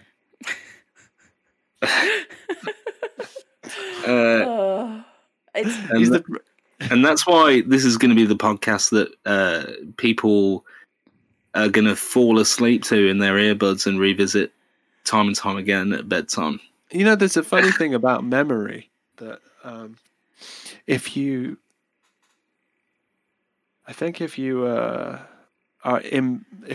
balance yourself in a funny way where your brain has to engage the balancing circuits of keeping you upright, that you learn, you're actually way more likely to learn something just after that, because it's like some kind of circuitry comes online to do with I think balance being so important to survival. It's it makes your brain more plastic when that happens. And they think they discovered that when you fall asleep, your brain plays experiences forwards and then backwards, which is very strange, isn't it? Almost like it is a tape. Yeah. Like a tape. Yeah. We're analog fucking machines, man. So that to me is insane. That if that's how it works, that in many ways the brain learns about its own experiences similar to how we have to learn about things, which is we have to understand them before, forwards and backwards, really. Right. And yeah, I must admit, I can't imagine not having because I can't imagine not having visual imagery come up really clearly, because I think there's so many times in my life I've been really bored, and that's been my escape. Right. Or it's also been an intrusion. I've had very intrusive, automatic kind of thoughts at some points. Yeah. That were very visual and vivid, but mostly they're like my friends. I can Right. they're on my side. I'm Mr. Meeseeks. Look at me. Well, that's when you're bored and when you go visual and I go auditory because that makes sense. I mean, actually I've got one point about that, which is I was playing along to a metronome earlier on the bass guitar because I don't practice that stuff nearly enough, and I really wasn't able to keep time very well at all. But then I was looking on my computer where it's showing the waveform of the bass going in the input. It was going up and down, and I could visually tell that after I'd hit the bass note that the volume would naturally fall down as I dampened the string. And when I was looking at that, I could play in time, which to me was like, oh, okay, that makes sense because I must be so visually motivated that I can get in. That did blow my mind. So this stuff, it is real, I guess. That we have these. It's a kind of being a detective in other people's perspectives. Mm-hmm. Well, because I asked Toast for some help with my camera because he's used these cameras before, he knows, and I was like, hey, I'm trying to make some finite adjustments, but I need help. And he goes, okay, and he just sent me a YouTube video, and I was like, that doesn't help me. I can listen to someone say it, I can watch someone do it, but I need help with the actual visual of knowing, is this correct, is this not, how do I do this? So when I'm like rebuilding like my stream setup, I have a list of everything that needed recreated, and like I needed to do all these things, and I did it, but I had to take like every time I would get like a new cell phone or something, I did the same thing with stream. I would take screenshots of how things were set up because I can't go back and recall what settings were and what like all these things were. But if I've clicked through and I've done it enough and I have the muscle memory to do it, I'm good. It's wild. Like and that's one of the things that's so hard about being a content creator is if I want elements that stay the same, I have to hire a designer of some kind. And it's like, okay, they ask me, okay, what do you want? And I'm like, like, I don't know what the fuck to say. And so someone was actually like, okay, give me examples of things you like. And so I threw some examples of things that I liked and things that, like, I was like, I like this style, but I like more of this thing. And through the examples, I was able to have something. And I was like, yeah, that looks great. When I make it, it's just like, it looks like someone with fucking Windows Movie Maker made a fucking video. Like, I mean, it's bad. But it's weird. Like, I never... How much stuff is... But it's interesting, though, because I mean, like we all, everyone's got stuff that it's really not natural for them to do. Mm-hmm. But I wonder if there are ways with something like memorization of how the space is set up. I don't know what it would be, but there must be some kind of practice or thing that where if you saw the improvement in your own ability to do it, that you'd get such confidence that you naturally would get better at it. I do wonder if there are things like that.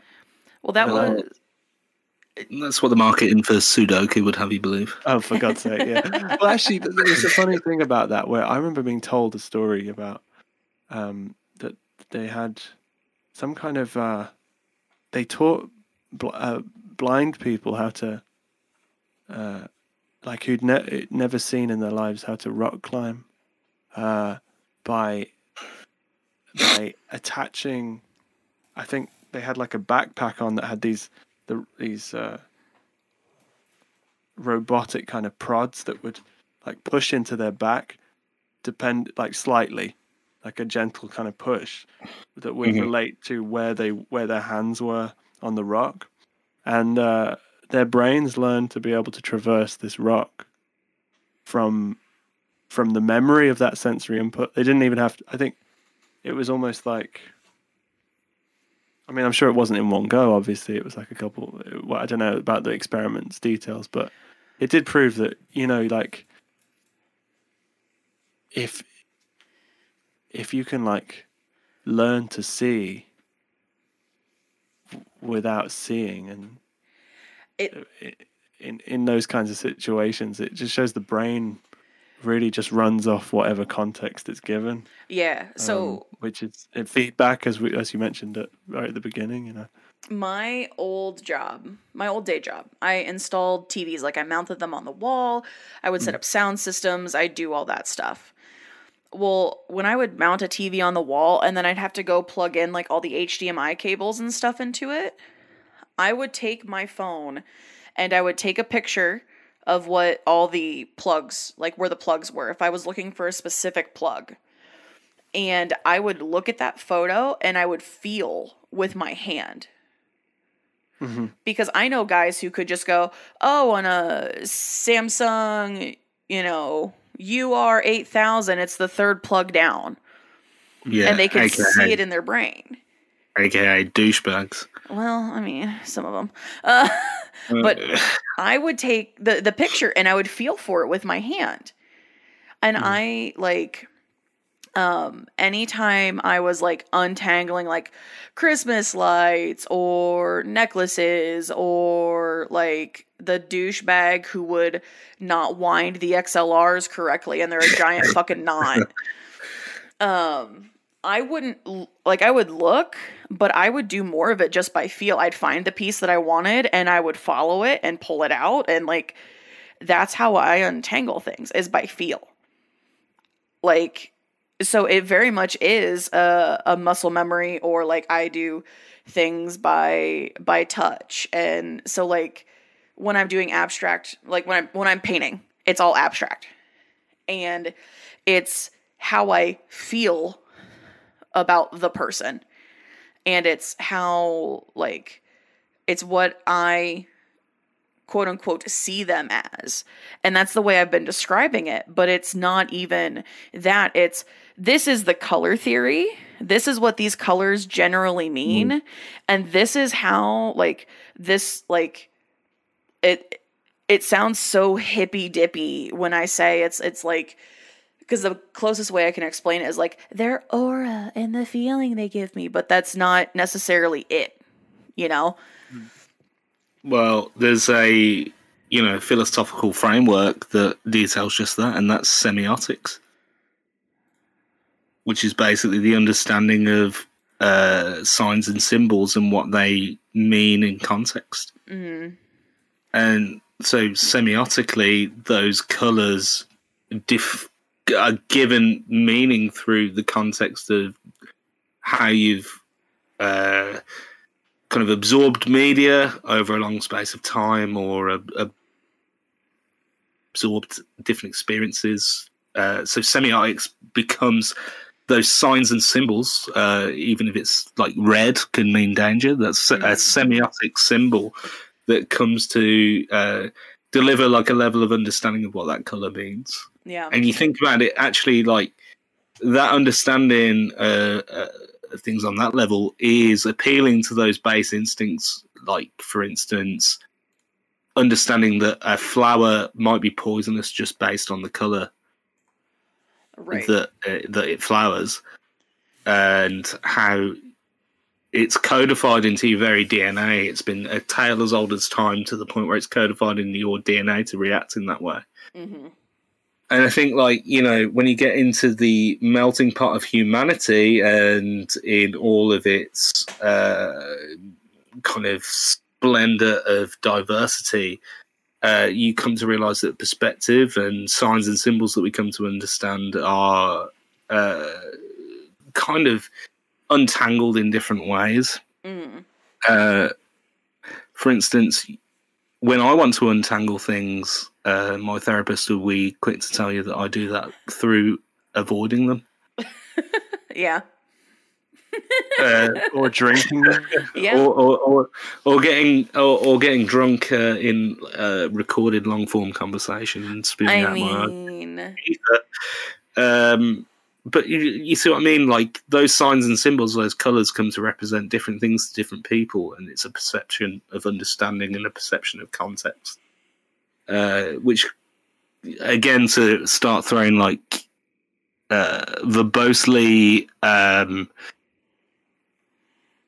pretentious philosophical terms into what a format that shouldn't really be a forum for that, phenomenology, the understanding of what you've experienced through the body and through your own eyes, and how that comes to form your understanding of different things. And then when you come to understand those philosophical concepts and how they come to constitute like a fullness of consciousness, you realize that we can only know ourselves and our own understanding of things and try our best at communicating that to others. But no one can really truly know. Obviously, René Descartes said, "I think, therefore I am." Mm-hmm. And that's the only truth you can know, really. Right. What exists within your own mind. And, that's the reason we have discussions like this and try to understand, because that's like true knowledge is really understanding other people's experiences, because that enriches your own understanding of the world around you as it's perceived by everyone, rather than just yourself.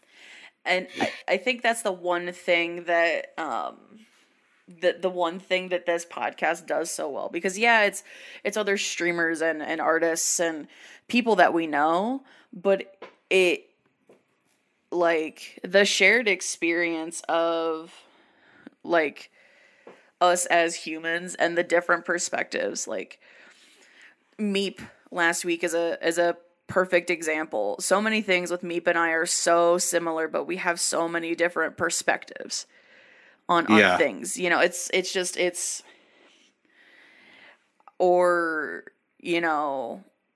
We were talking, if you sign up for the Patreon, and you can hear some of the uncut preambles to these recordings. We had a like and subscribe. Yeah. We had a long conversation about themes in Star Trek and, kind of how they apply today and how groundbreaking they were back then. But it's the shared experience, but the different perspectives that make things so... I think that's what makes this podcast so good, because we can have dick jokes and we can talk shit about, celebrities, and I still want Joe Rogan to just kiss my ass. We can laugh and we can joke and we can have those things, but we can have these moments, and that's what I love about this entire thing that we do. Well, if there's one thing we've learned about dick jokes over the creation of this podcast from beginning to now, is that is a universal fucking top. Right. Yeah. Right. You know what I mean? Timeless.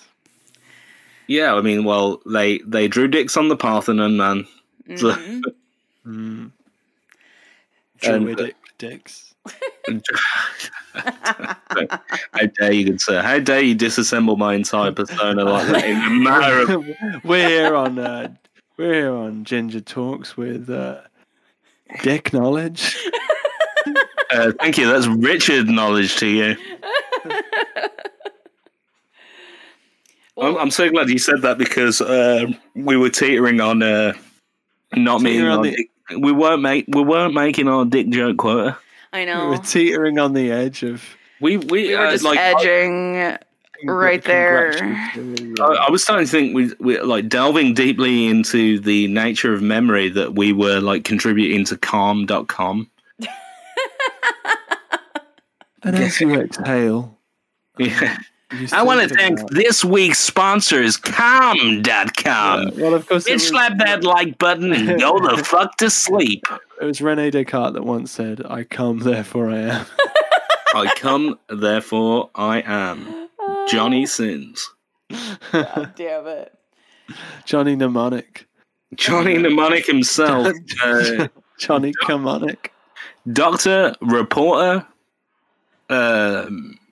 mountain ranger, Johnny Mnemonic. Are you ready to intake the 7 deadly sins? Ginger Talks podcast community? I don't think you are. No, none of them are. This fucking Budweiser's starting to take hold. I actually really enjoy Budweiser. I'm just gonna say it. My usual podcast tipple is a full-bodied red wine, and today with the beautiful sunshine we've had in Birmingham, UK, I've wanted a fizzy drink. enjoying a lager beer. I've Lager. slammed 2 Bud Light seltzers because I am apparently trying to get white girl wasted. Let's do it. John Podesta rigs the polls again. I'm gonna play Detroit Become Human Wasted. Make your character make all the bad decisions. Oh, Listen. the wasted DLC. Dude, Detroit Become Human, when you make all the bad choices. Detroit Become Wasted. I mean, have you been to Detroit? Come on. Oh, well, yeah. Okay. Answer is Maybe. no, but it's... Yeah, I haven't. That's a sauce on top slice. Oh, fuck. I've been to Detroit, and so marijuana recreationally is legal in Michigan. So, when I was in Detroit last, I was like, man, I might just go buy a pre-roll. I might do it, and I didn't. I was like, no, it's fine. I'm gonna save my money. Glad I did because I had just enough gas money to get home. But it was. Fuck, man. I think legalizing marijuana was the best thing Michigan could have done for themselves. Well, they've got that tap water to contend with. Fuck, man. Yeah, if I lived in Flint, I'd probably have to be high all the time. Not gonna did lie. wonders for Michael Moore's career. Right. Well, isn't Biden from Michigan? I don't Or know. is he from Pennsylvania? Oh, can't where? He's from Wait. No, he's from Michigan, but then he from ran in Pennsylvania. He's from Scranton, PA. Oh, really? Perfect. Yeah. Could you imagine fucking Joe Biden in the American office? He is in the American office, the office of the president. Aw, shit. Okay, he'd be good in the office. I feel like He'd be like the Superintendent Chalmers to Skinner. yes. Joe Biden is the new Michael Scott. There's something a bit Jimmy Stewart about Biden. Yes. Do you know what I mean? Because he was from PA as well. I've heard. Jimmy Stewart. Biden is one of the things I love about Biden is, people make fun of Biden for being, or they call him creepy or whatever. Okay, fine.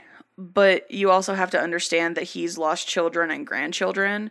So for him, like, hugging a kid that, it's one of those things like, you hug your friend's mom longer if you've lost your mom. Like, it's just a thing that fucking happens. People can be weird about it. It's fine. Whatever. You do you.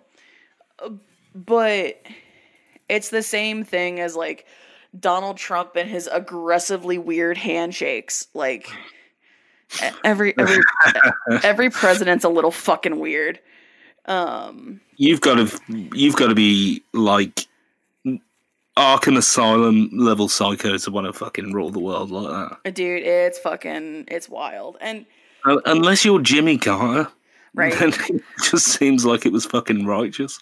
But the thing that I love is, like, Obama was like, I'm going to sneak away from the Secret Service and I'm going to go get everybody Starbucks. And Biden... they spelled my name wrong again, Michelle. No, Michelle, yeah, we're going to have a talk with them sometime. It's Barack, not Barrett.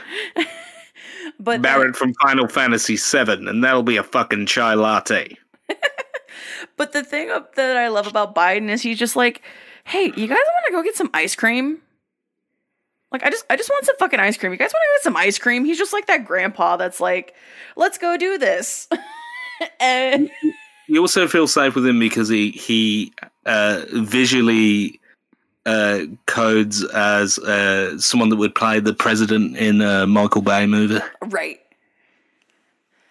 Yeah, but Obama was like in an Emmerich movie. A Roland Emmerich movie. Well, it's slightly more progressive. But yeah, well, when Joe Biden does things the old-fashioned way. Joe I Biden- get high. Joe- You Joe go get. Biden. You see a dangerous thing. You go get Haagen-Dazs. Joe Biden will get you home by 11, and that's even with a trip to Makeout Creek. He has. I say. I just imagine him as Jimmy Stewart. Yeah. Jimmy Stewart in "It's a Wonderful Life" or So Rear not, Window. yeah, well, I was going to say not Rear Window. Is that like a deep comment on the surveillance state? I think it's just like. I think it's if he hadn't won the presidency and he'd gone and retired, something like that would have happened where there would have been maybe a mystery that he had to deal with. Jinkies. With an oversized dog that could speak English. Oh, like Beethoven's Fourth. Clifford B. Clifford the big red dog, man. Some of your people on here will know who Clifford B is. Oh yeah. Like Gears of War, Epic Games, 2006. Clifford B. Unreal Tournament, 2004. A large portion will know who he is. Yes. So, and they'll hopefully tell you how embarrassing it is that you two have no idea who that guy is, because it's completely robbed me of all my material about Epic Games. I was going to ask about. Sorry. That's one for the microtransaction. Yep. I'm going to be releasing my appearance on this as a Fortnite skin. Oh fuck. The Jack. Questions. Yeah, let's dive into guest questions. Yes, and we have to start with the age-old first question that everybody has asked, and this comes courtesy of Red the Abnormal. I hope Red understands that she's started a legacy. What is your, or if you had to pick, what would be your mundane superpower? I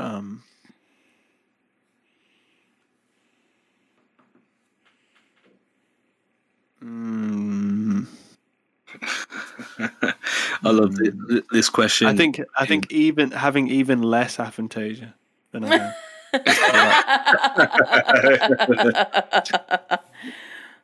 Yeah. No, I mean that suggests that no. I mean, I would prefer to have like perfect senses, really. Yeah. And setting up for the MCU's new villain, the Visualizer. or I'd like to have like the effect of eating tons of vegetables from just eating a few. Okay. That would, because then I'd have like a couple broccoli heads a week, and I'd be like completely healthy. Oh God, that sounds amazing. Yeah, that would be, but very mundane. Because if you talk to people that didn't care, if you talk to like people our own age, would be like, wow, that's great. If you said that to kids, they'd be like, well, that's fucking boring. Right. I want from each of you 100 broccoli scalps, and I want my scalps.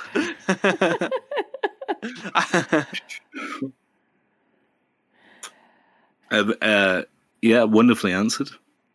I like it. I like it a lot. All right, yeah, because I wasn't suggesting that aphantasia is like a And disabled- now into the MCU, we welcome the herbivore. Broccoli man. You are The stalker. You are 100% fine, my guy. You're not gonna. I have a fairly thick skin when it comes to shit like that. I crack lots of jokes, so you're good. No, perfect senses would be dope. Oh yeah, because I have quite sometimes I have quite bad spatial sense, to be honest. Yeah, dizziness and stuff, and I would definitely prefer that to go away. I feel Fuck that. off. Piss off. Fuck off, lack of spatial awareness. Up yours. Up yours, cognitive decline. God damn it. Put that in your pipe and smoke it, if you can put it to your fucking mouth. I kick ass, therefore I am.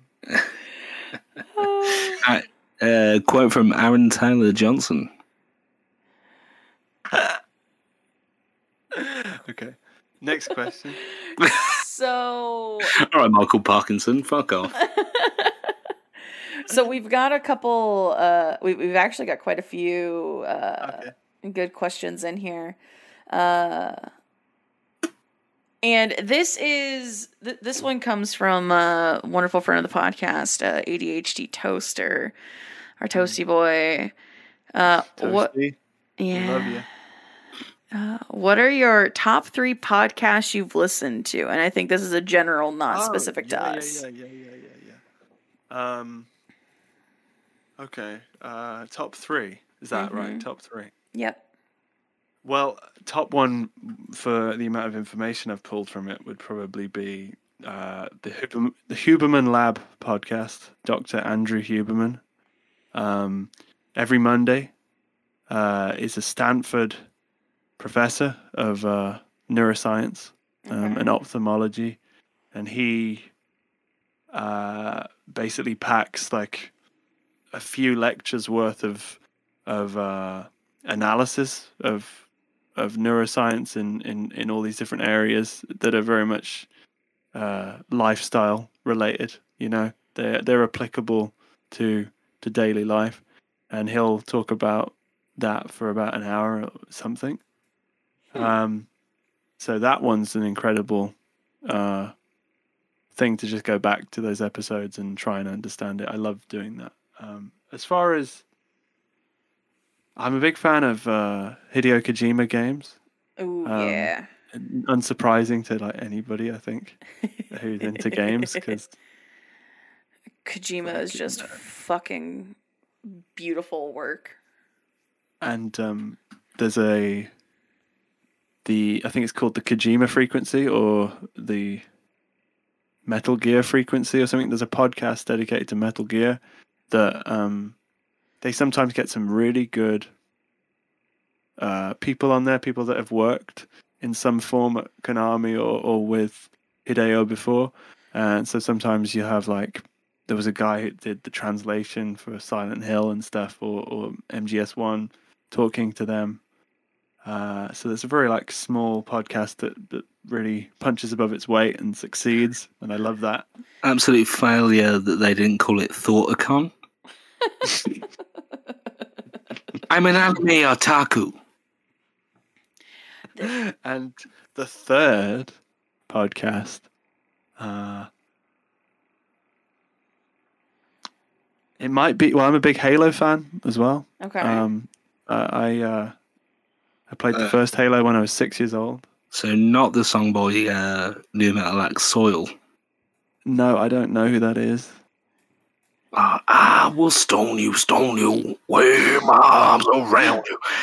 In fact, Jada Pinkett Smith joined them on stage, and really, yeah, really interesting stuff. But please carry on. I will check that out. So this relates to music as well. So I love Halo. Mm-hmm. I loved it, well, especially the Bungie games and the original soundtrack. I think any fan of Halo knows is just legendary. You know, in terms of video games, especially Western video games, it's iconic. I don't think it's a stretch to say, like, really good music. And the composer of those games has his own Discord called the Marty Army. Marty O'Donnell is his name, and I think he does a podcast on there sometimes called The Big Stage, and he gets ex-Bungie employees sometimes or people he's collaborated with, and has done the unprecedented thing, I think, for a developer of like that period, and actually talk to the YouTubers who are fans of the game and make stuff about Halo. He actually has done quite long interviews with them about about the game and things. So yeah, Martin O'Donnell, his podcast is fascinating. As a fan of Halo, So. Oh, and the fourth one, which I won't talk about as much, but the Draftsman podcast from Proco.com is a great podcast about drawing and art. And if you're an illustrator or you're interested in illustration, check that out because it's called Draftsman. Okay. Good. Do you listen to any like narrative podcasts at all, or are you just all like? I've listened to. I think I like the chatting ones more. I have heard ones that are more documentarian, and I think like everyone, I've listened to like some true crime ones. Yeah. But I think honestly, it's never stuck with me because it's like stuff that I guess it's when I used to commute to work in the morning, it was good to have a kind of random podcast. I listened to like This American Life. I listened to The Illusionist. I listened to stuff about true crime. But then when I'm more just sitting at home, it's always about stuff I'm kind of nerdy about. I think that's what I really like.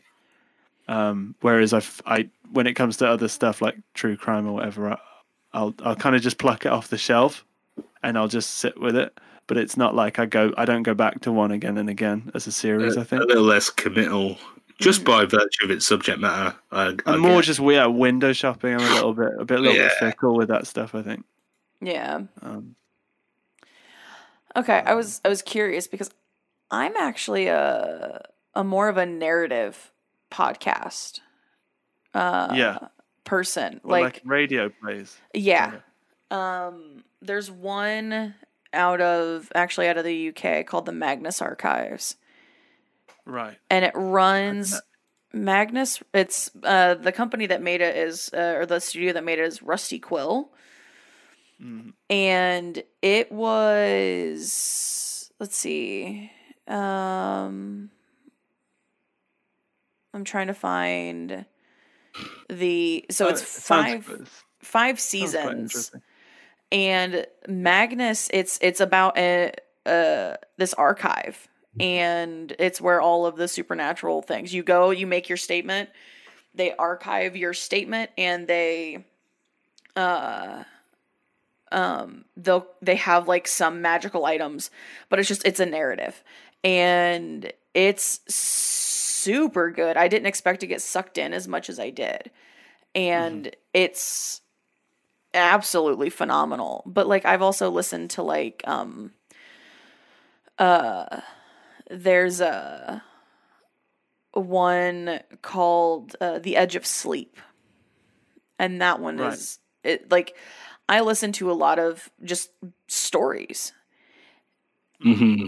And whether it's a scripted story or just someone, like the Serial Killers podcast by Paracast, like I've listened to that, and like some of the big ones, but there's one called Dark History, which is really good. There's this YouTuber who has a series called Murder, Mystery, and Makeup, where she puts on her makeup and she talks about these murders. And she talks in Dark History in her typical style. She talks about like the Rosewood Massacre, and she deep dives into Andrew Jackson, and she talks about the Zoot Suit riots of 1943. And like, so I'll dabble into those, but I've never thought about like art podcasts or like creative like that. Yeah, it's I mean, I think YouTube recommends me like Joe Rogan a lot and stuff like that. It recommends me clips of which of course it does. Conversational podcasts, and those are interesting. But I think with the narrative ones, again, I fear commitment with them. I think that's why. I think it's like it's if I had an Audible, I would definitely listen to more more stories, I think, because what I want is the books. I really want someone to read me books. I think that's what I'm after, I think. But the Magnus archive sounds interesting. Magnus is really good. Rusty Quill does a good job, and they're all nerdy. Like at the end of, if you look up Magnus on Spotify, if you sort it newest to oldest, they do like D&D one shots, or like almost like the same people who've done all these voices and all these characters in Magnus. They get them together and they do just basically like D&D sessions. And they put those out for a little bit right after Magnus ended. I think just because it was so like they finished this story that ran for years. And the episodes are real short. Like the longest one that I listened to that wasn't like a finale was like 30 minutes. Mm-hmm. And so it was really easy for me to like pop it on in the car when I was going downtown for something, or when I drove 10 hours to Detroit, I listened to a lot of Magnus. But those were really good. The Edge of Sleep is only like 6 episodes long, and it tells, maybe it's 8, but it tells a full story in 8 episodes. That's what it is. Mm-hmm. And it's, the sound design in it is great. And like, so I enjoy those, but like, My Dad Wrote a Porno is one of those hilarious ones, or there's one, a comedic one called No Sleep. And like, those are always just great to just listen to people shoot shit. Mm-hmm. But I also like, Druid's constantly talking about his dissertation on video game walls, and hallways and specific games. But thank you for desensitizing the crowd to my upcoming hallways of the always. But I listen to stuff like that too. So it just kind of like all fits. And podcasts are so weird. I don't know. Sorry, I did a whole lot of talking. Druid, what about you, buddy? I'll keep it brief. Favorite podcast of mine actually finished 11 years ago now. It's called Planned Brotherhood. Sadly, they will never make any more because one of the hosts, PJ, has passed away sadly from bowel cancer. But it's a really entertaining look into the lives of these two brothers, PJ and Nick, and they basically used to be very active in the Mormon faith, and they kind of give you real insight into what it's like to lead. The format of the podcast is very similar to this one. In fact, influenced me like quite a little bit in how we approach this. Being that they talk about movies and celebrities and stuff like that, but then every now and then they get into discussions about really frank discussions about members of their family and their friendship groups, what it was like for them to be excommunicated from the Mormon religion. Mm-hmm. I don't know how you'd find it. If anyone wanted to find Planned Brotherhood, DM me. Well worth your time. PJ and Nick, Arla's two brothers. Absolutely fantastic. Other podcasts I like, I don't listen to a ton. I think out of the three of us, I listen to the least. I like the Overnight Drive podcast. Is really actually laugh out loud funny quite a lot of the time.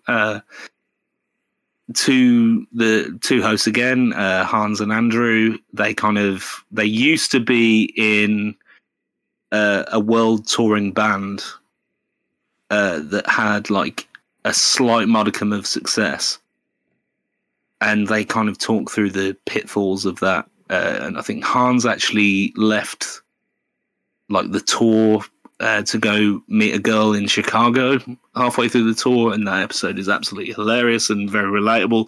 If you've ever been in a band on tour, like the way they talk about it is spot on. But episodes every week, and absolutely hilarious every time. What's that one called again?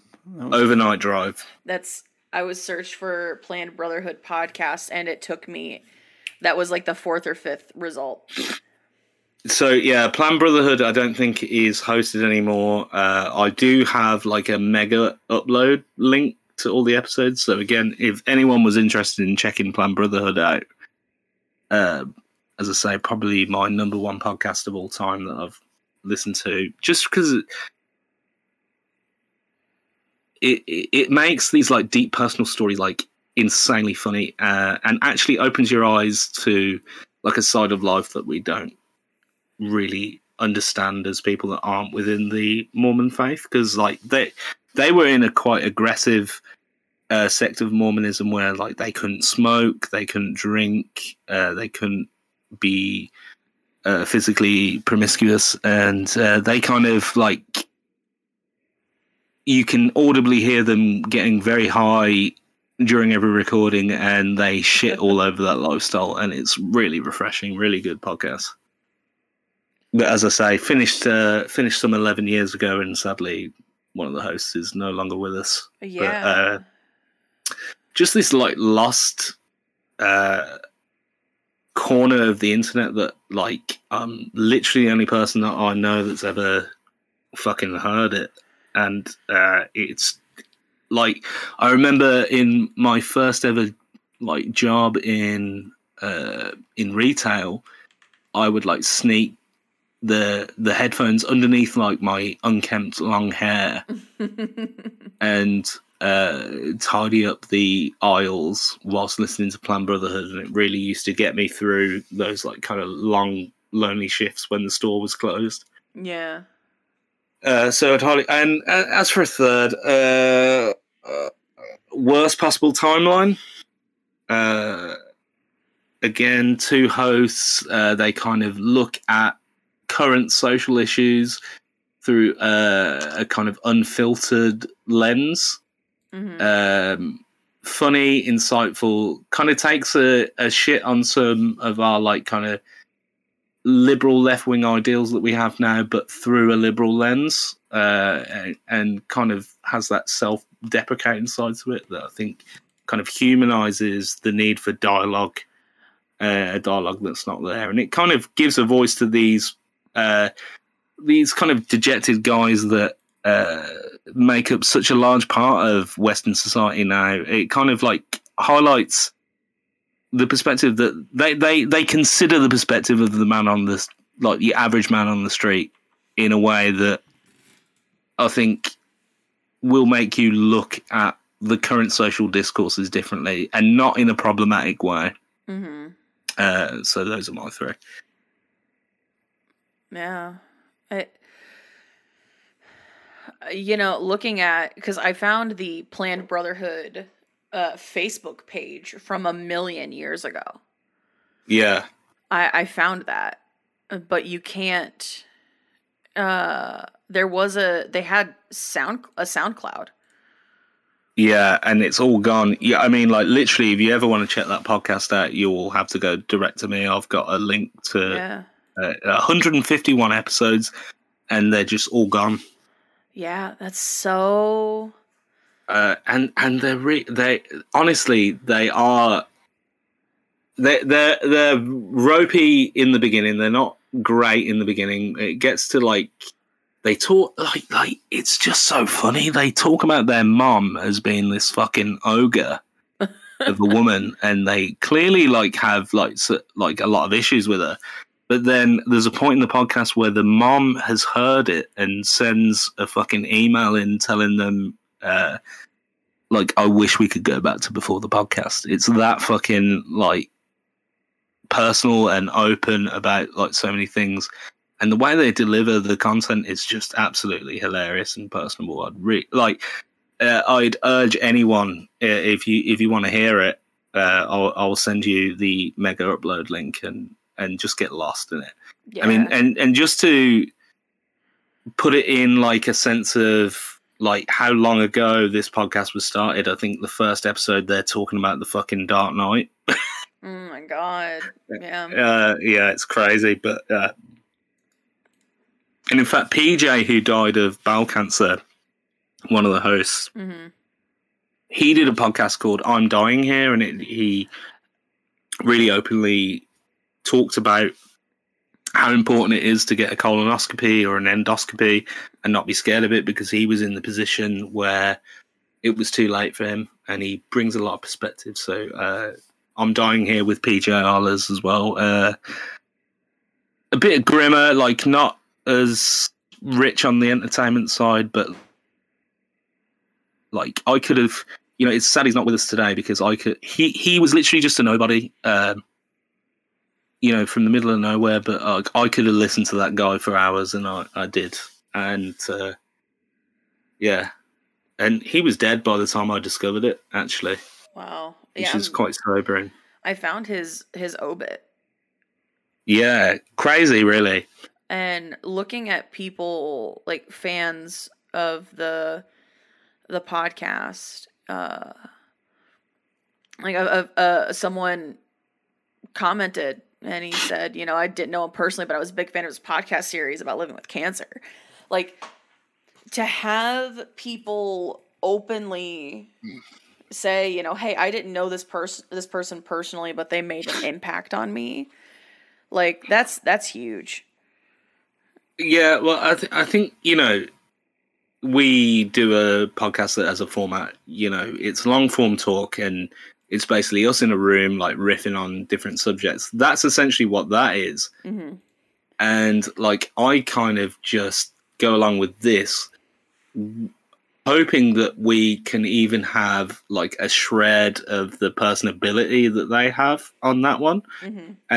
And just, like, a feeling that you're, like, welcome in that environment, and those people are, like, people you can be friends with. And, like, to me, I think that's, like, what we're going for. It's like a friendly conversation that you guys are, like, just as in on as anyone that comes on. Like, I genuinely feel that anyone that listens to the podcast could come on and be a guest straight away, and we'd welcome them as old friends. And, like, that's the vibe. Yeah. In terms of inspiration, that's what I take from that. Yeah. And that goes very much along with why I stream, why I do what I do, why why I do some of the things that are, a lot of people are afraid of doing, but I do it because I want to, Mm-hmm. Positive impact and influence, even in the, shit talking and challenging celebrities who have no idea who the fuck I am. Like, this is where you and I differ. I want no positive vibes. Don't talk to me. If you can. What the fuck ever. Yeah. Like, whatever. Oh my god. I'm so over this whole podcast thing. Oh my god. Oh. Are you, like, even still listening? I mean, oh my god, why? Oh my god. So, yeah, I mean, yeah, it's just, it's weird. And it kind of says a lot about this podcast, because we've touched on some, like, serious, heavier things, and we've breezed by some, but we, bringing up the aphantasia, like, that's something that you don't expect to come from this podcast that talks about the logistics of fucking in space. Like, this is the therapy episode. Right. But I mean, like, you don't expect something like that, but I feel like this was the perfect episode to bring that up. Oh, absolutely. Because we have an artist with us.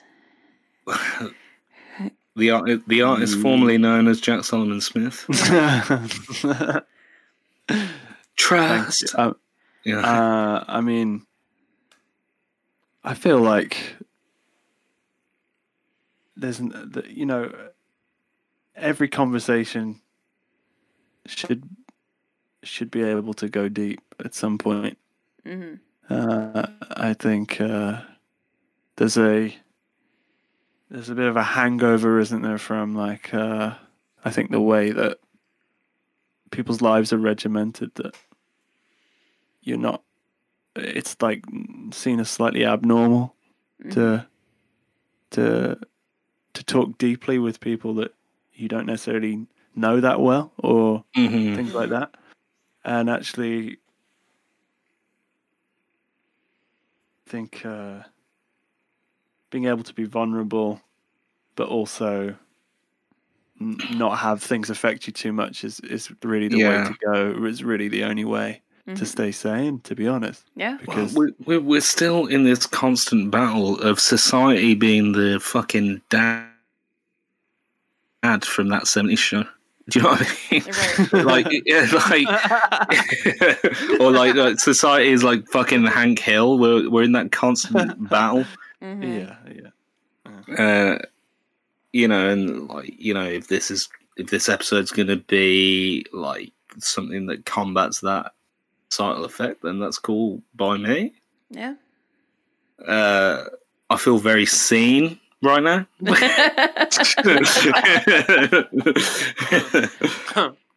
I don't know. With recent events in my life, I feel very introspective about a lot of things, because that's just how things fucking work. But you know, it's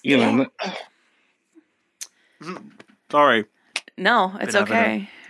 It's just like got caught in my throat. I was. Please never apologise. No. It's not COVID. You've wheedled yourself in as part of the podcast family today, Jack Solomon Smith. Yes. I've held my own in this wicked three-way. Oh my. Yeah. So moving on. Yeah. So I'm gonna roll two questions into one. I'm going to take Lila's question and smash it with one of Andy's questions.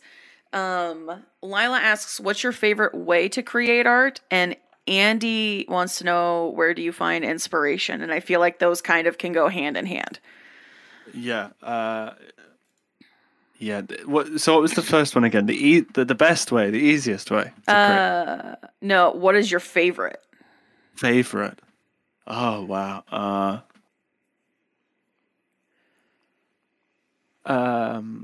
My preferred and favorite way to make art and get inspiration is,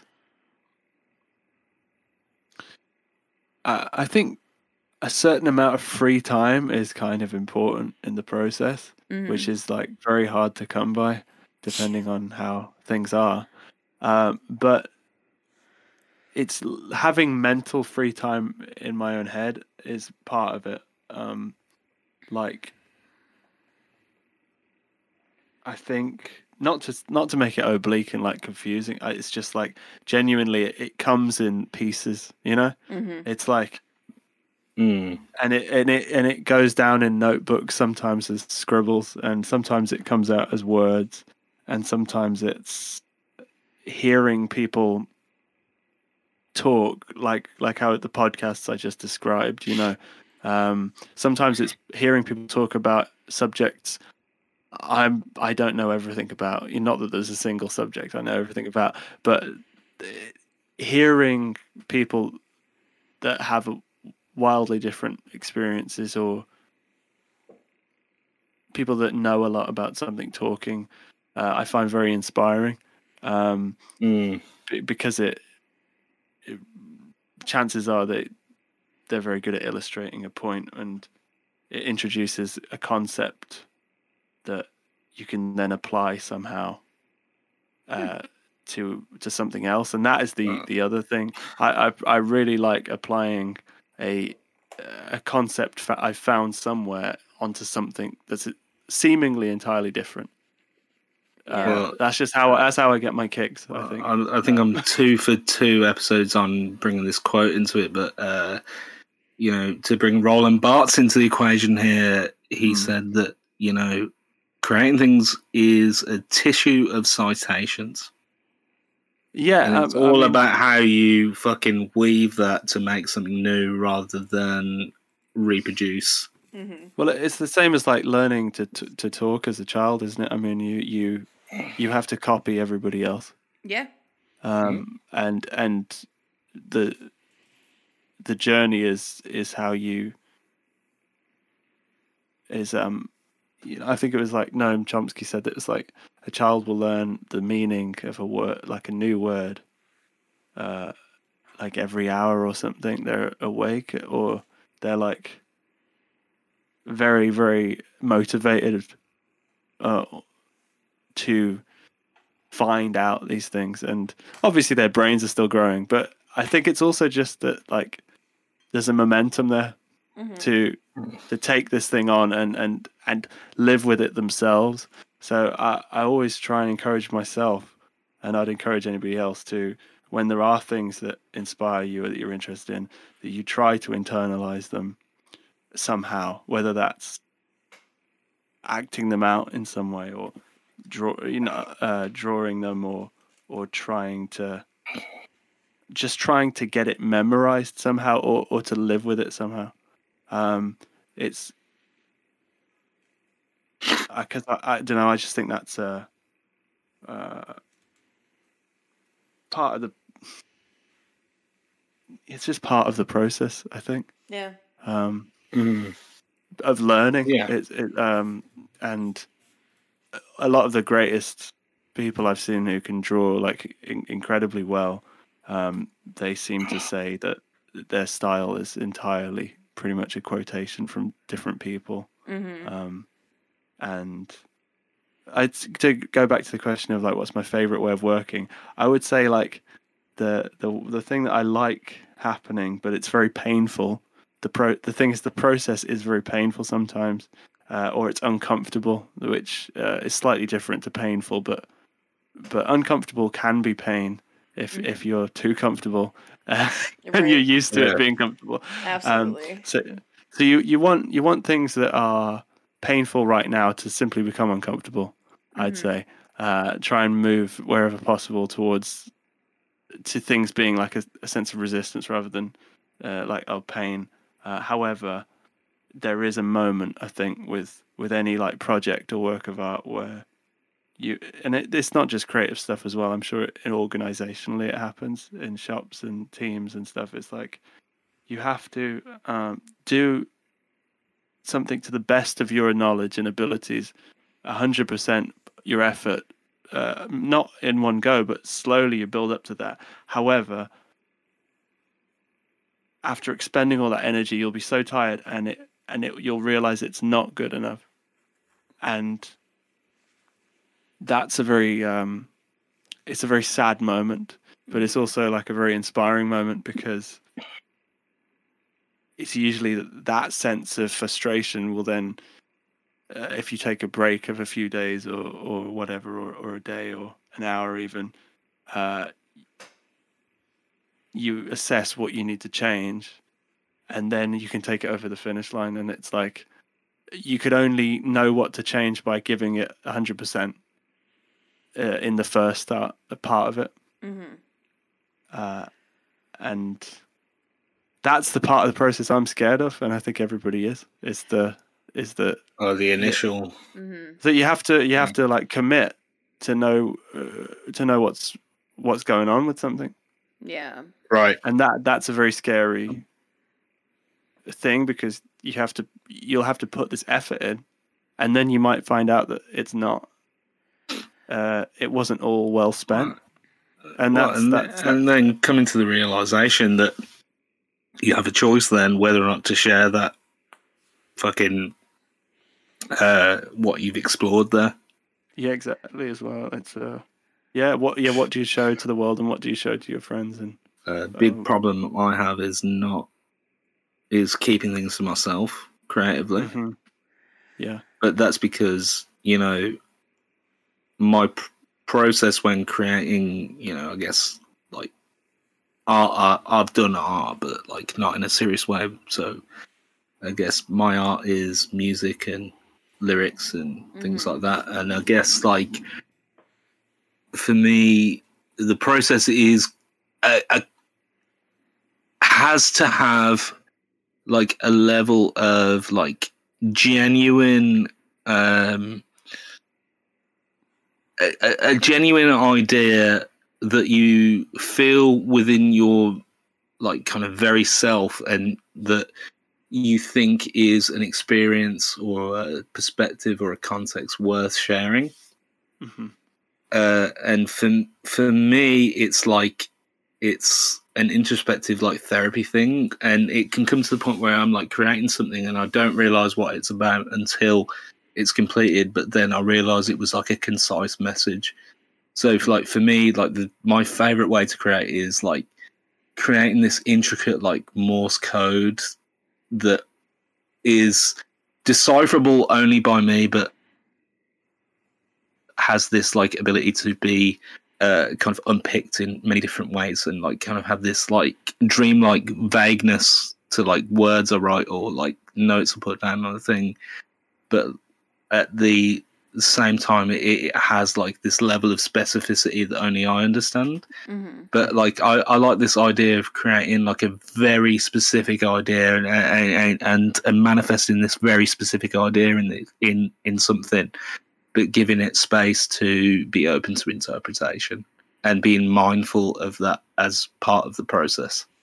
I heard a quote about that kind of thing where it's like the strange thing about art is that the viewer must find a home where the artist found escape. Yeah, Yeah. I guess that's exactly what I'm saying. I mean, like, and you know, there's kind of this juxtaposition where like I'm unsure of that as a process because like I feel like there's an arrogance in thinking that anyone would even begin to try and unpick things that I've created in that way. However, without that importance, without that basis of it having that personal gravity to me, then it's not worth doing.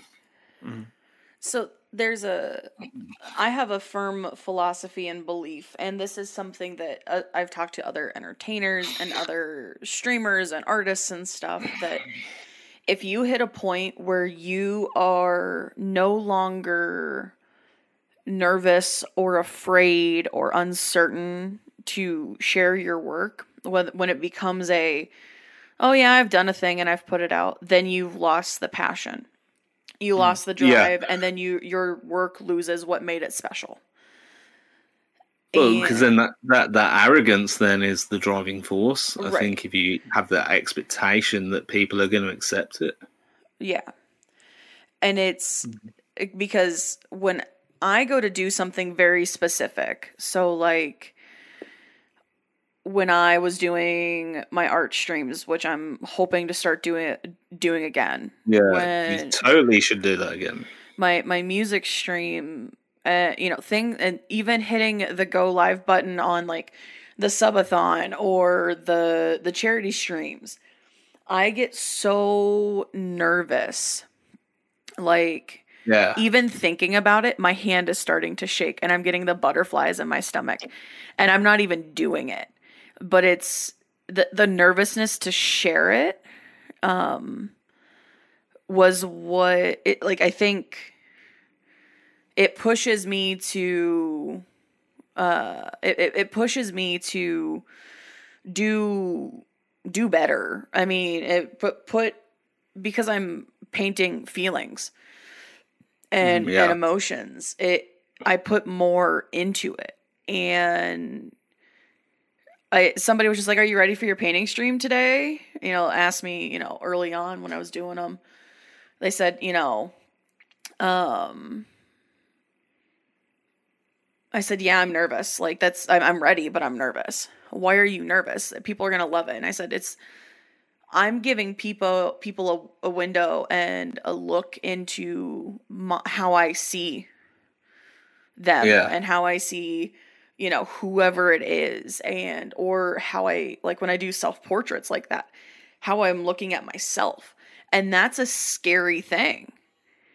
And it's the same with, I think, with music, because you can write something and you mean it one way and you perform it this one way, and, you know, 95% of people will get it, but that other 5% pull something totally different. Yeah. But I totally get it, because like I'm someone with like a bunch of like solo material that I've like curated myself, and like I'm 99.9% sure like people aren't going to hear 75% of it. Mm-hmm. Like I still have that fear about that. What's interesting though is that like this is like its own like creative process. Absolutely.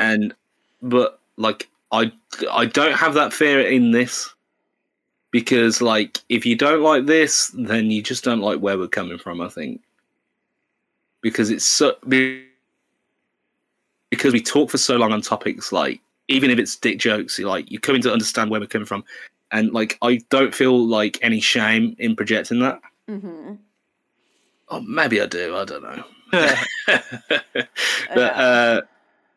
But like a conversation like this about, like, I find a conversation like this about the process of creating something, find it much easier to put this out there than the material I've actually created. Well, I suppose that's talking about like vulnerability, right? Mm-hmm. Mm. Well, maybe you just don't feel like it's in the right format yet for public consumption. I mean, that's true as well. You can't. Yeah, I mean, there's a balance in that there. Like, you know, you should constantly test yourself, because you can't assume that what you've done is like ready as a product. Yeah. But maybe the process and coming up with that idea in the first place was enough. And I suppose that's why, like, I don't share things. I feel like the process of like doing that thing is enough in of itself for me to feel satisfied. Mm. Well, but yeah. I did stand up for 2 years, and I got booked for one show, and I didn't make any money on it. In fact, I spent money. I mean, but that's part of it. But you know, you're doing something right as a stand-up comedian when you're being paid to do it. Right. And I was booked on a show that was supposed to showcase women, and I booked it last second. There was no payment. It wasn't anything crazy. And it was the one show that I got, and I did the 1 5-minute set that does really well. And I got heckled in my own 5 minutes. I opened the show and got heckled. And I literally, my work truck was stuck in the snow, and it took the client and I 45 minutes to get my truck out of the snow. I didn't go home and change clothes, nothing. I went straight there. I put a piece of duct tape over the logo for my work clothes. This is the Netflix special that people didn't know they fucking wanted. Like, it was fucking ridiculous. And I got heckled in the first 30 seconds of my set. And thankfully, I was quick enough to just turn it on them. And I was like, this set's about red flags when dating a dude, but guess what? You're giving me all of them, and just like kept going. Like, I was able to do it, but I was so nervous because that was my first show. The first time my name was on a bill somewhere. And I stopped doing stand-up at the beginning of COVID. And then I started streaming. What I've come to realize is the comedy for me is not in doing stand-up. The comedy is in those moments where I have to have a wit of some kind, or those moments where I have to, play off a game or play off another person, that I my comedy does better in that setting. And that's why I'm so afraid to do YouTube videos, because what if nobody fucking watches because I'm not funny or I'm not entertaining? You know? Yeah. Yeah, I can completely understand that. It's it's a performance. It's art. It's in that same wheelhouse. And I think my comedy declined when I stopped being nervous to get up on that stage and just eat shit. Well, there's a lot to be said for like recognizing that you weren't happy with how that changed for you. Yeah. But this is why I feel great doing a podcast again. Like, I understand that like my strengths come in bouncing off other people, and I've been told like at various points in my life that you should do stand-up comedy, and the fact that people have told me a few times throughout my life that I should do stand-up comedy is the exact reason that I feel that I should not do stand-up comedy. because then you go up there and you assume that you're going to be good at this because people say that you're going to be good at this, but there's actually a craft behind it. And you've got to respect that craft. Right. This is like, podcasts are like the perfect thing because it's like stand-up comedy where there's like not that pressure on coming up with any fucking material beforehand. Right. I found the section of a notebook that I was using to write jokes in, because everybody said you needed to write your jokes and you needed to write them down in a notebook, and this is what you should do. And my best nights of stand-up, I was sitting there drinking my beer, and I was next up, and I went, I don't know what the fuck I'm going to talk about. And just pulling something. And I got really good at doing that. But when I got in my own head and I started thinking about things and I started like trying to plan it, it was just absolute dog shit. And that's why I love the way we do this podcast, where it's like, I introduce you and we just start talking and things flow where they fucking flow. Yeah. And, I realize like we're being very introspective now and like not wholly comedic. Maybe there's like funny things here and there, but like, that's fucking fine, man. Yeah. Buy the ticket, take the ride. Listen to this 4.5 hour episode and just fucking listen to what we have to say. Jeez. 4 hours. We've been talking 4 hours. We've been talking for almost 5 at this point. Sign up for the Patreon if you want to hear the first like 2 hours of it, which was all before we did the introduction. I actually think the first hour and 40 minutes is actually more like the content you might be used to. Right. So if you don't like us navel gazing and you don't like the introspective philosophical rants, then fucking give us your fucking money. Yep. Well, I'll say it again. I say it at least once every episode. Give us your fucking money. We'll take it. Yes. Yes. I'm not. I'll take your quarters harder than the fucking Trevi Fountain in Rome.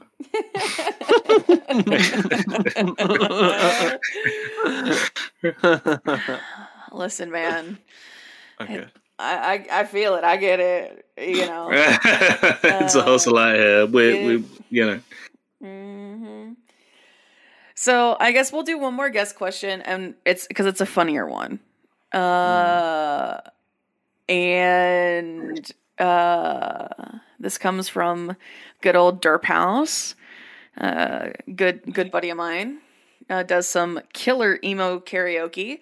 Who is the best actor and why is it Willem Dafoe? Well, is that a 2-part question? I mean, you part take 2 it answers you parts want. 1 answers part I think Willem Dafoe is the great. Well, he's the greatest because of he's something of a scientist himself. And he I think he did like 9 years in a theater company in a loft in New York. Yeah. Yeah, that's correct. And I think that that in itself makes him have more of a diverse well to pull on than a lot of these big actors in America, because he's kind of lived the actor life in an artsy way, I think. So he's like a real performer. He's not just an actor. So what you're saying is Willem Dafoe is an actor that goes back to formula. I think he's an actor that looks like a Max Beckman woodcut. Yeah, I was gonna say, yeah, he's like the trunk of a fucking worn-in oak. Yeah, he looks like he's been carved out of a tree, and phenomenal screen presence. So yeah, I think that's right. I think he is probably the best. The Performing Garage in Soho, New York City, the home of the experimental theater company, the Wooster Group, which Dafoe co-founded. I found that on his Wikipedia page. The Performing Garage, and it looks like a fucking garage with some apartments above it. He's been acting in film since 1979. But he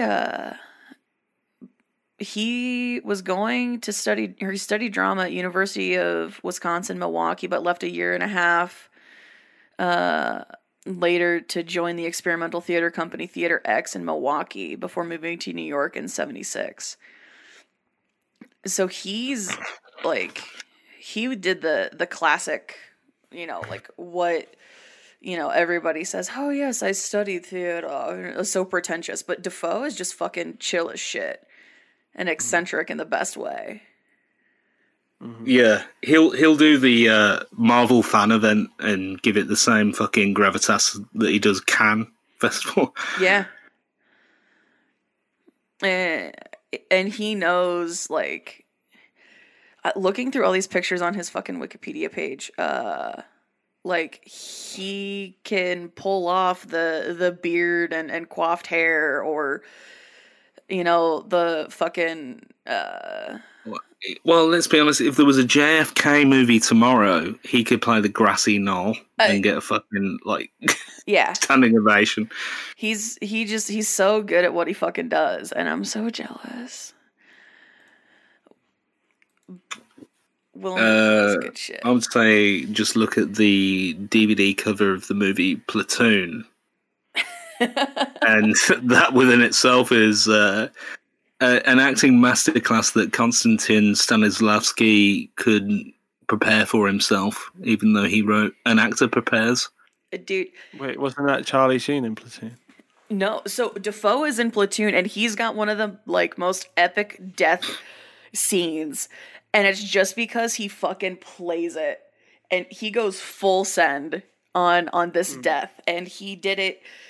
It was one of the first, like, not necessarily realistic, but, like, in a movie like that, it was one of the first times where an actor was just like, I'm not gonna, like, ham it. He just fucking did it. Yeah, it's, like, so strong they renamed it Myanmar. It's fucking, like, it's got that gravity, man. Yeah, like, it's... It put that fucker on the map. And he didn't have a big role. But he played his fucking part, and he fucking played it. And... Yeah. He looks so, like, weirdly young in that movie as well. Like, it's, like, jarring to see Willem Dafoe look like that. He's 66 years old, and it doesn't look like he's aged in the last 20 years, to me. Like... Yeah, that's a fact. And I think it has to do with his...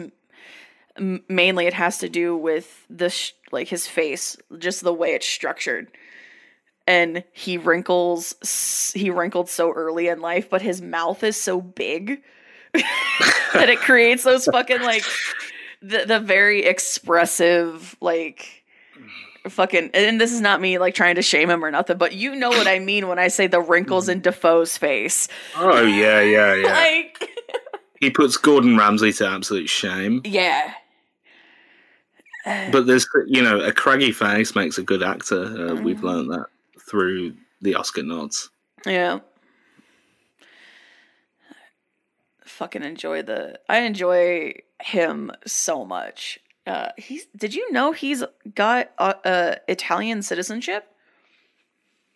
Absolutely not, no. I'm guessing it's because of his wife, an Italian film director and actress. Well, that'll do it. Buona giornata. They've been together since 2005. Yeah, I'm glad that Willem Dafoe is a guy that can keep it in his fucking pants. Yeah, it says Who's to say he does? I mean, he probably does. Yeah. He was already 50 odd. Mm-hmm. Yeah, but I mean, in Hollywood years, like fucking didn't stop Mick Jagger. Well, Mick Jagger is not Mick Jagger's not human. He's a Just reptilian. you shut your mouth. He's a fucking reptilian. Oi! I don't like what you're insinuating.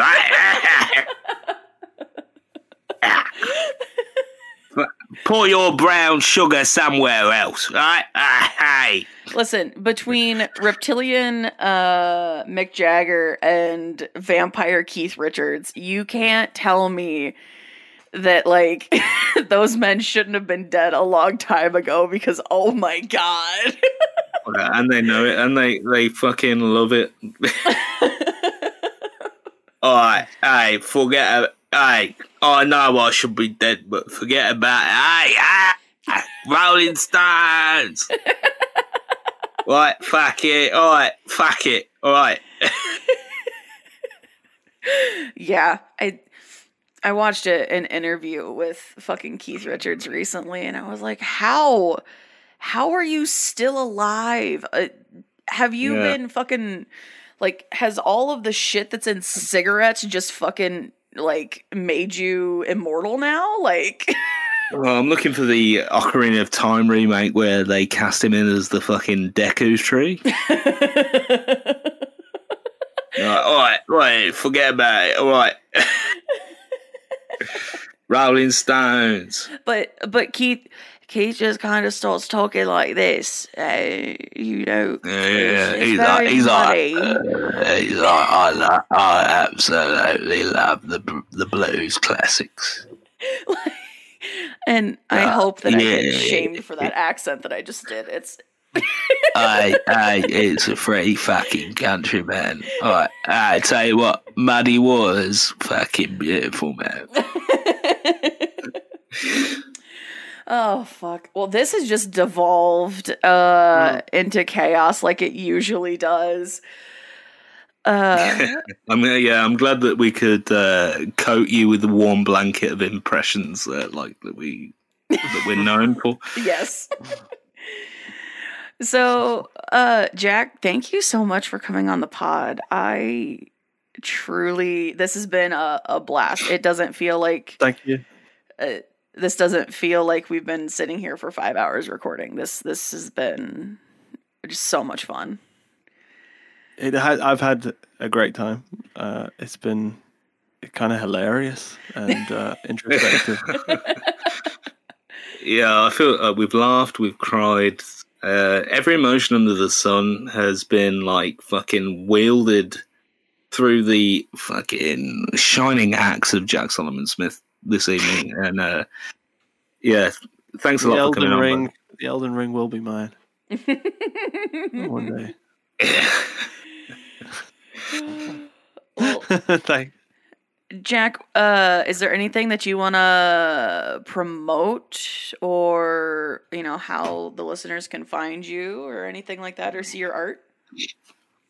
I am on Instagram as Jack Solomon Smith.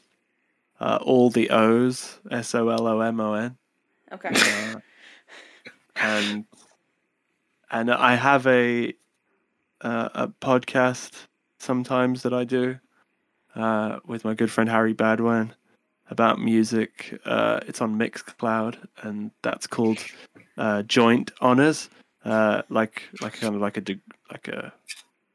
it's like joint honors, as if it's a an educational certificate, but it's not. And my music is kind of here and there. It's not really in one place. It's gonna get into one place when there's things in the right format and finished. So best place to find me is on Instagram, because everything else is kind of in the oven or waiting for other things. So yeah, and put fucking Pilot online, man, because and I reckon the listeners would fucking get on that shit. The guy did a comic book, man, so fucking get it on there. Yeah. What are you doing? I should get it out. I should find a way to sell it as a PDF, but I'm not sure the best way of that yet. Best thing is to ask me, I think. All right. And I'll do it. Yeah. No, that's I dig it. I mean, this is the right community for comic books and podcasts and stuff like that. Yeah, and shout out to the listeners for sticking with these two degenerates. Yes. That's the first time anybody's called me a degenerate. I like it. Yeah, what a graduation for you. I know. The holy water of degeneracy. Oh, beautiful. Well, Druid, yeah, I'm a big... Yo. Thank you as always, and thank you for introducing me to Jack. I might have to remake an Instagram just to keep up there, because it's a lovely thing to say. Lovely to meet you, Ginger. Absolutely, and I will check out wonderful. your streams. I'll check out the Twitch. Oh, thank you. Well, with all that being said, thanks everybody for listening, and we'll catch you next week or next time or whenever the hell this happens, because fucking life gets in the way. But thanks, guys.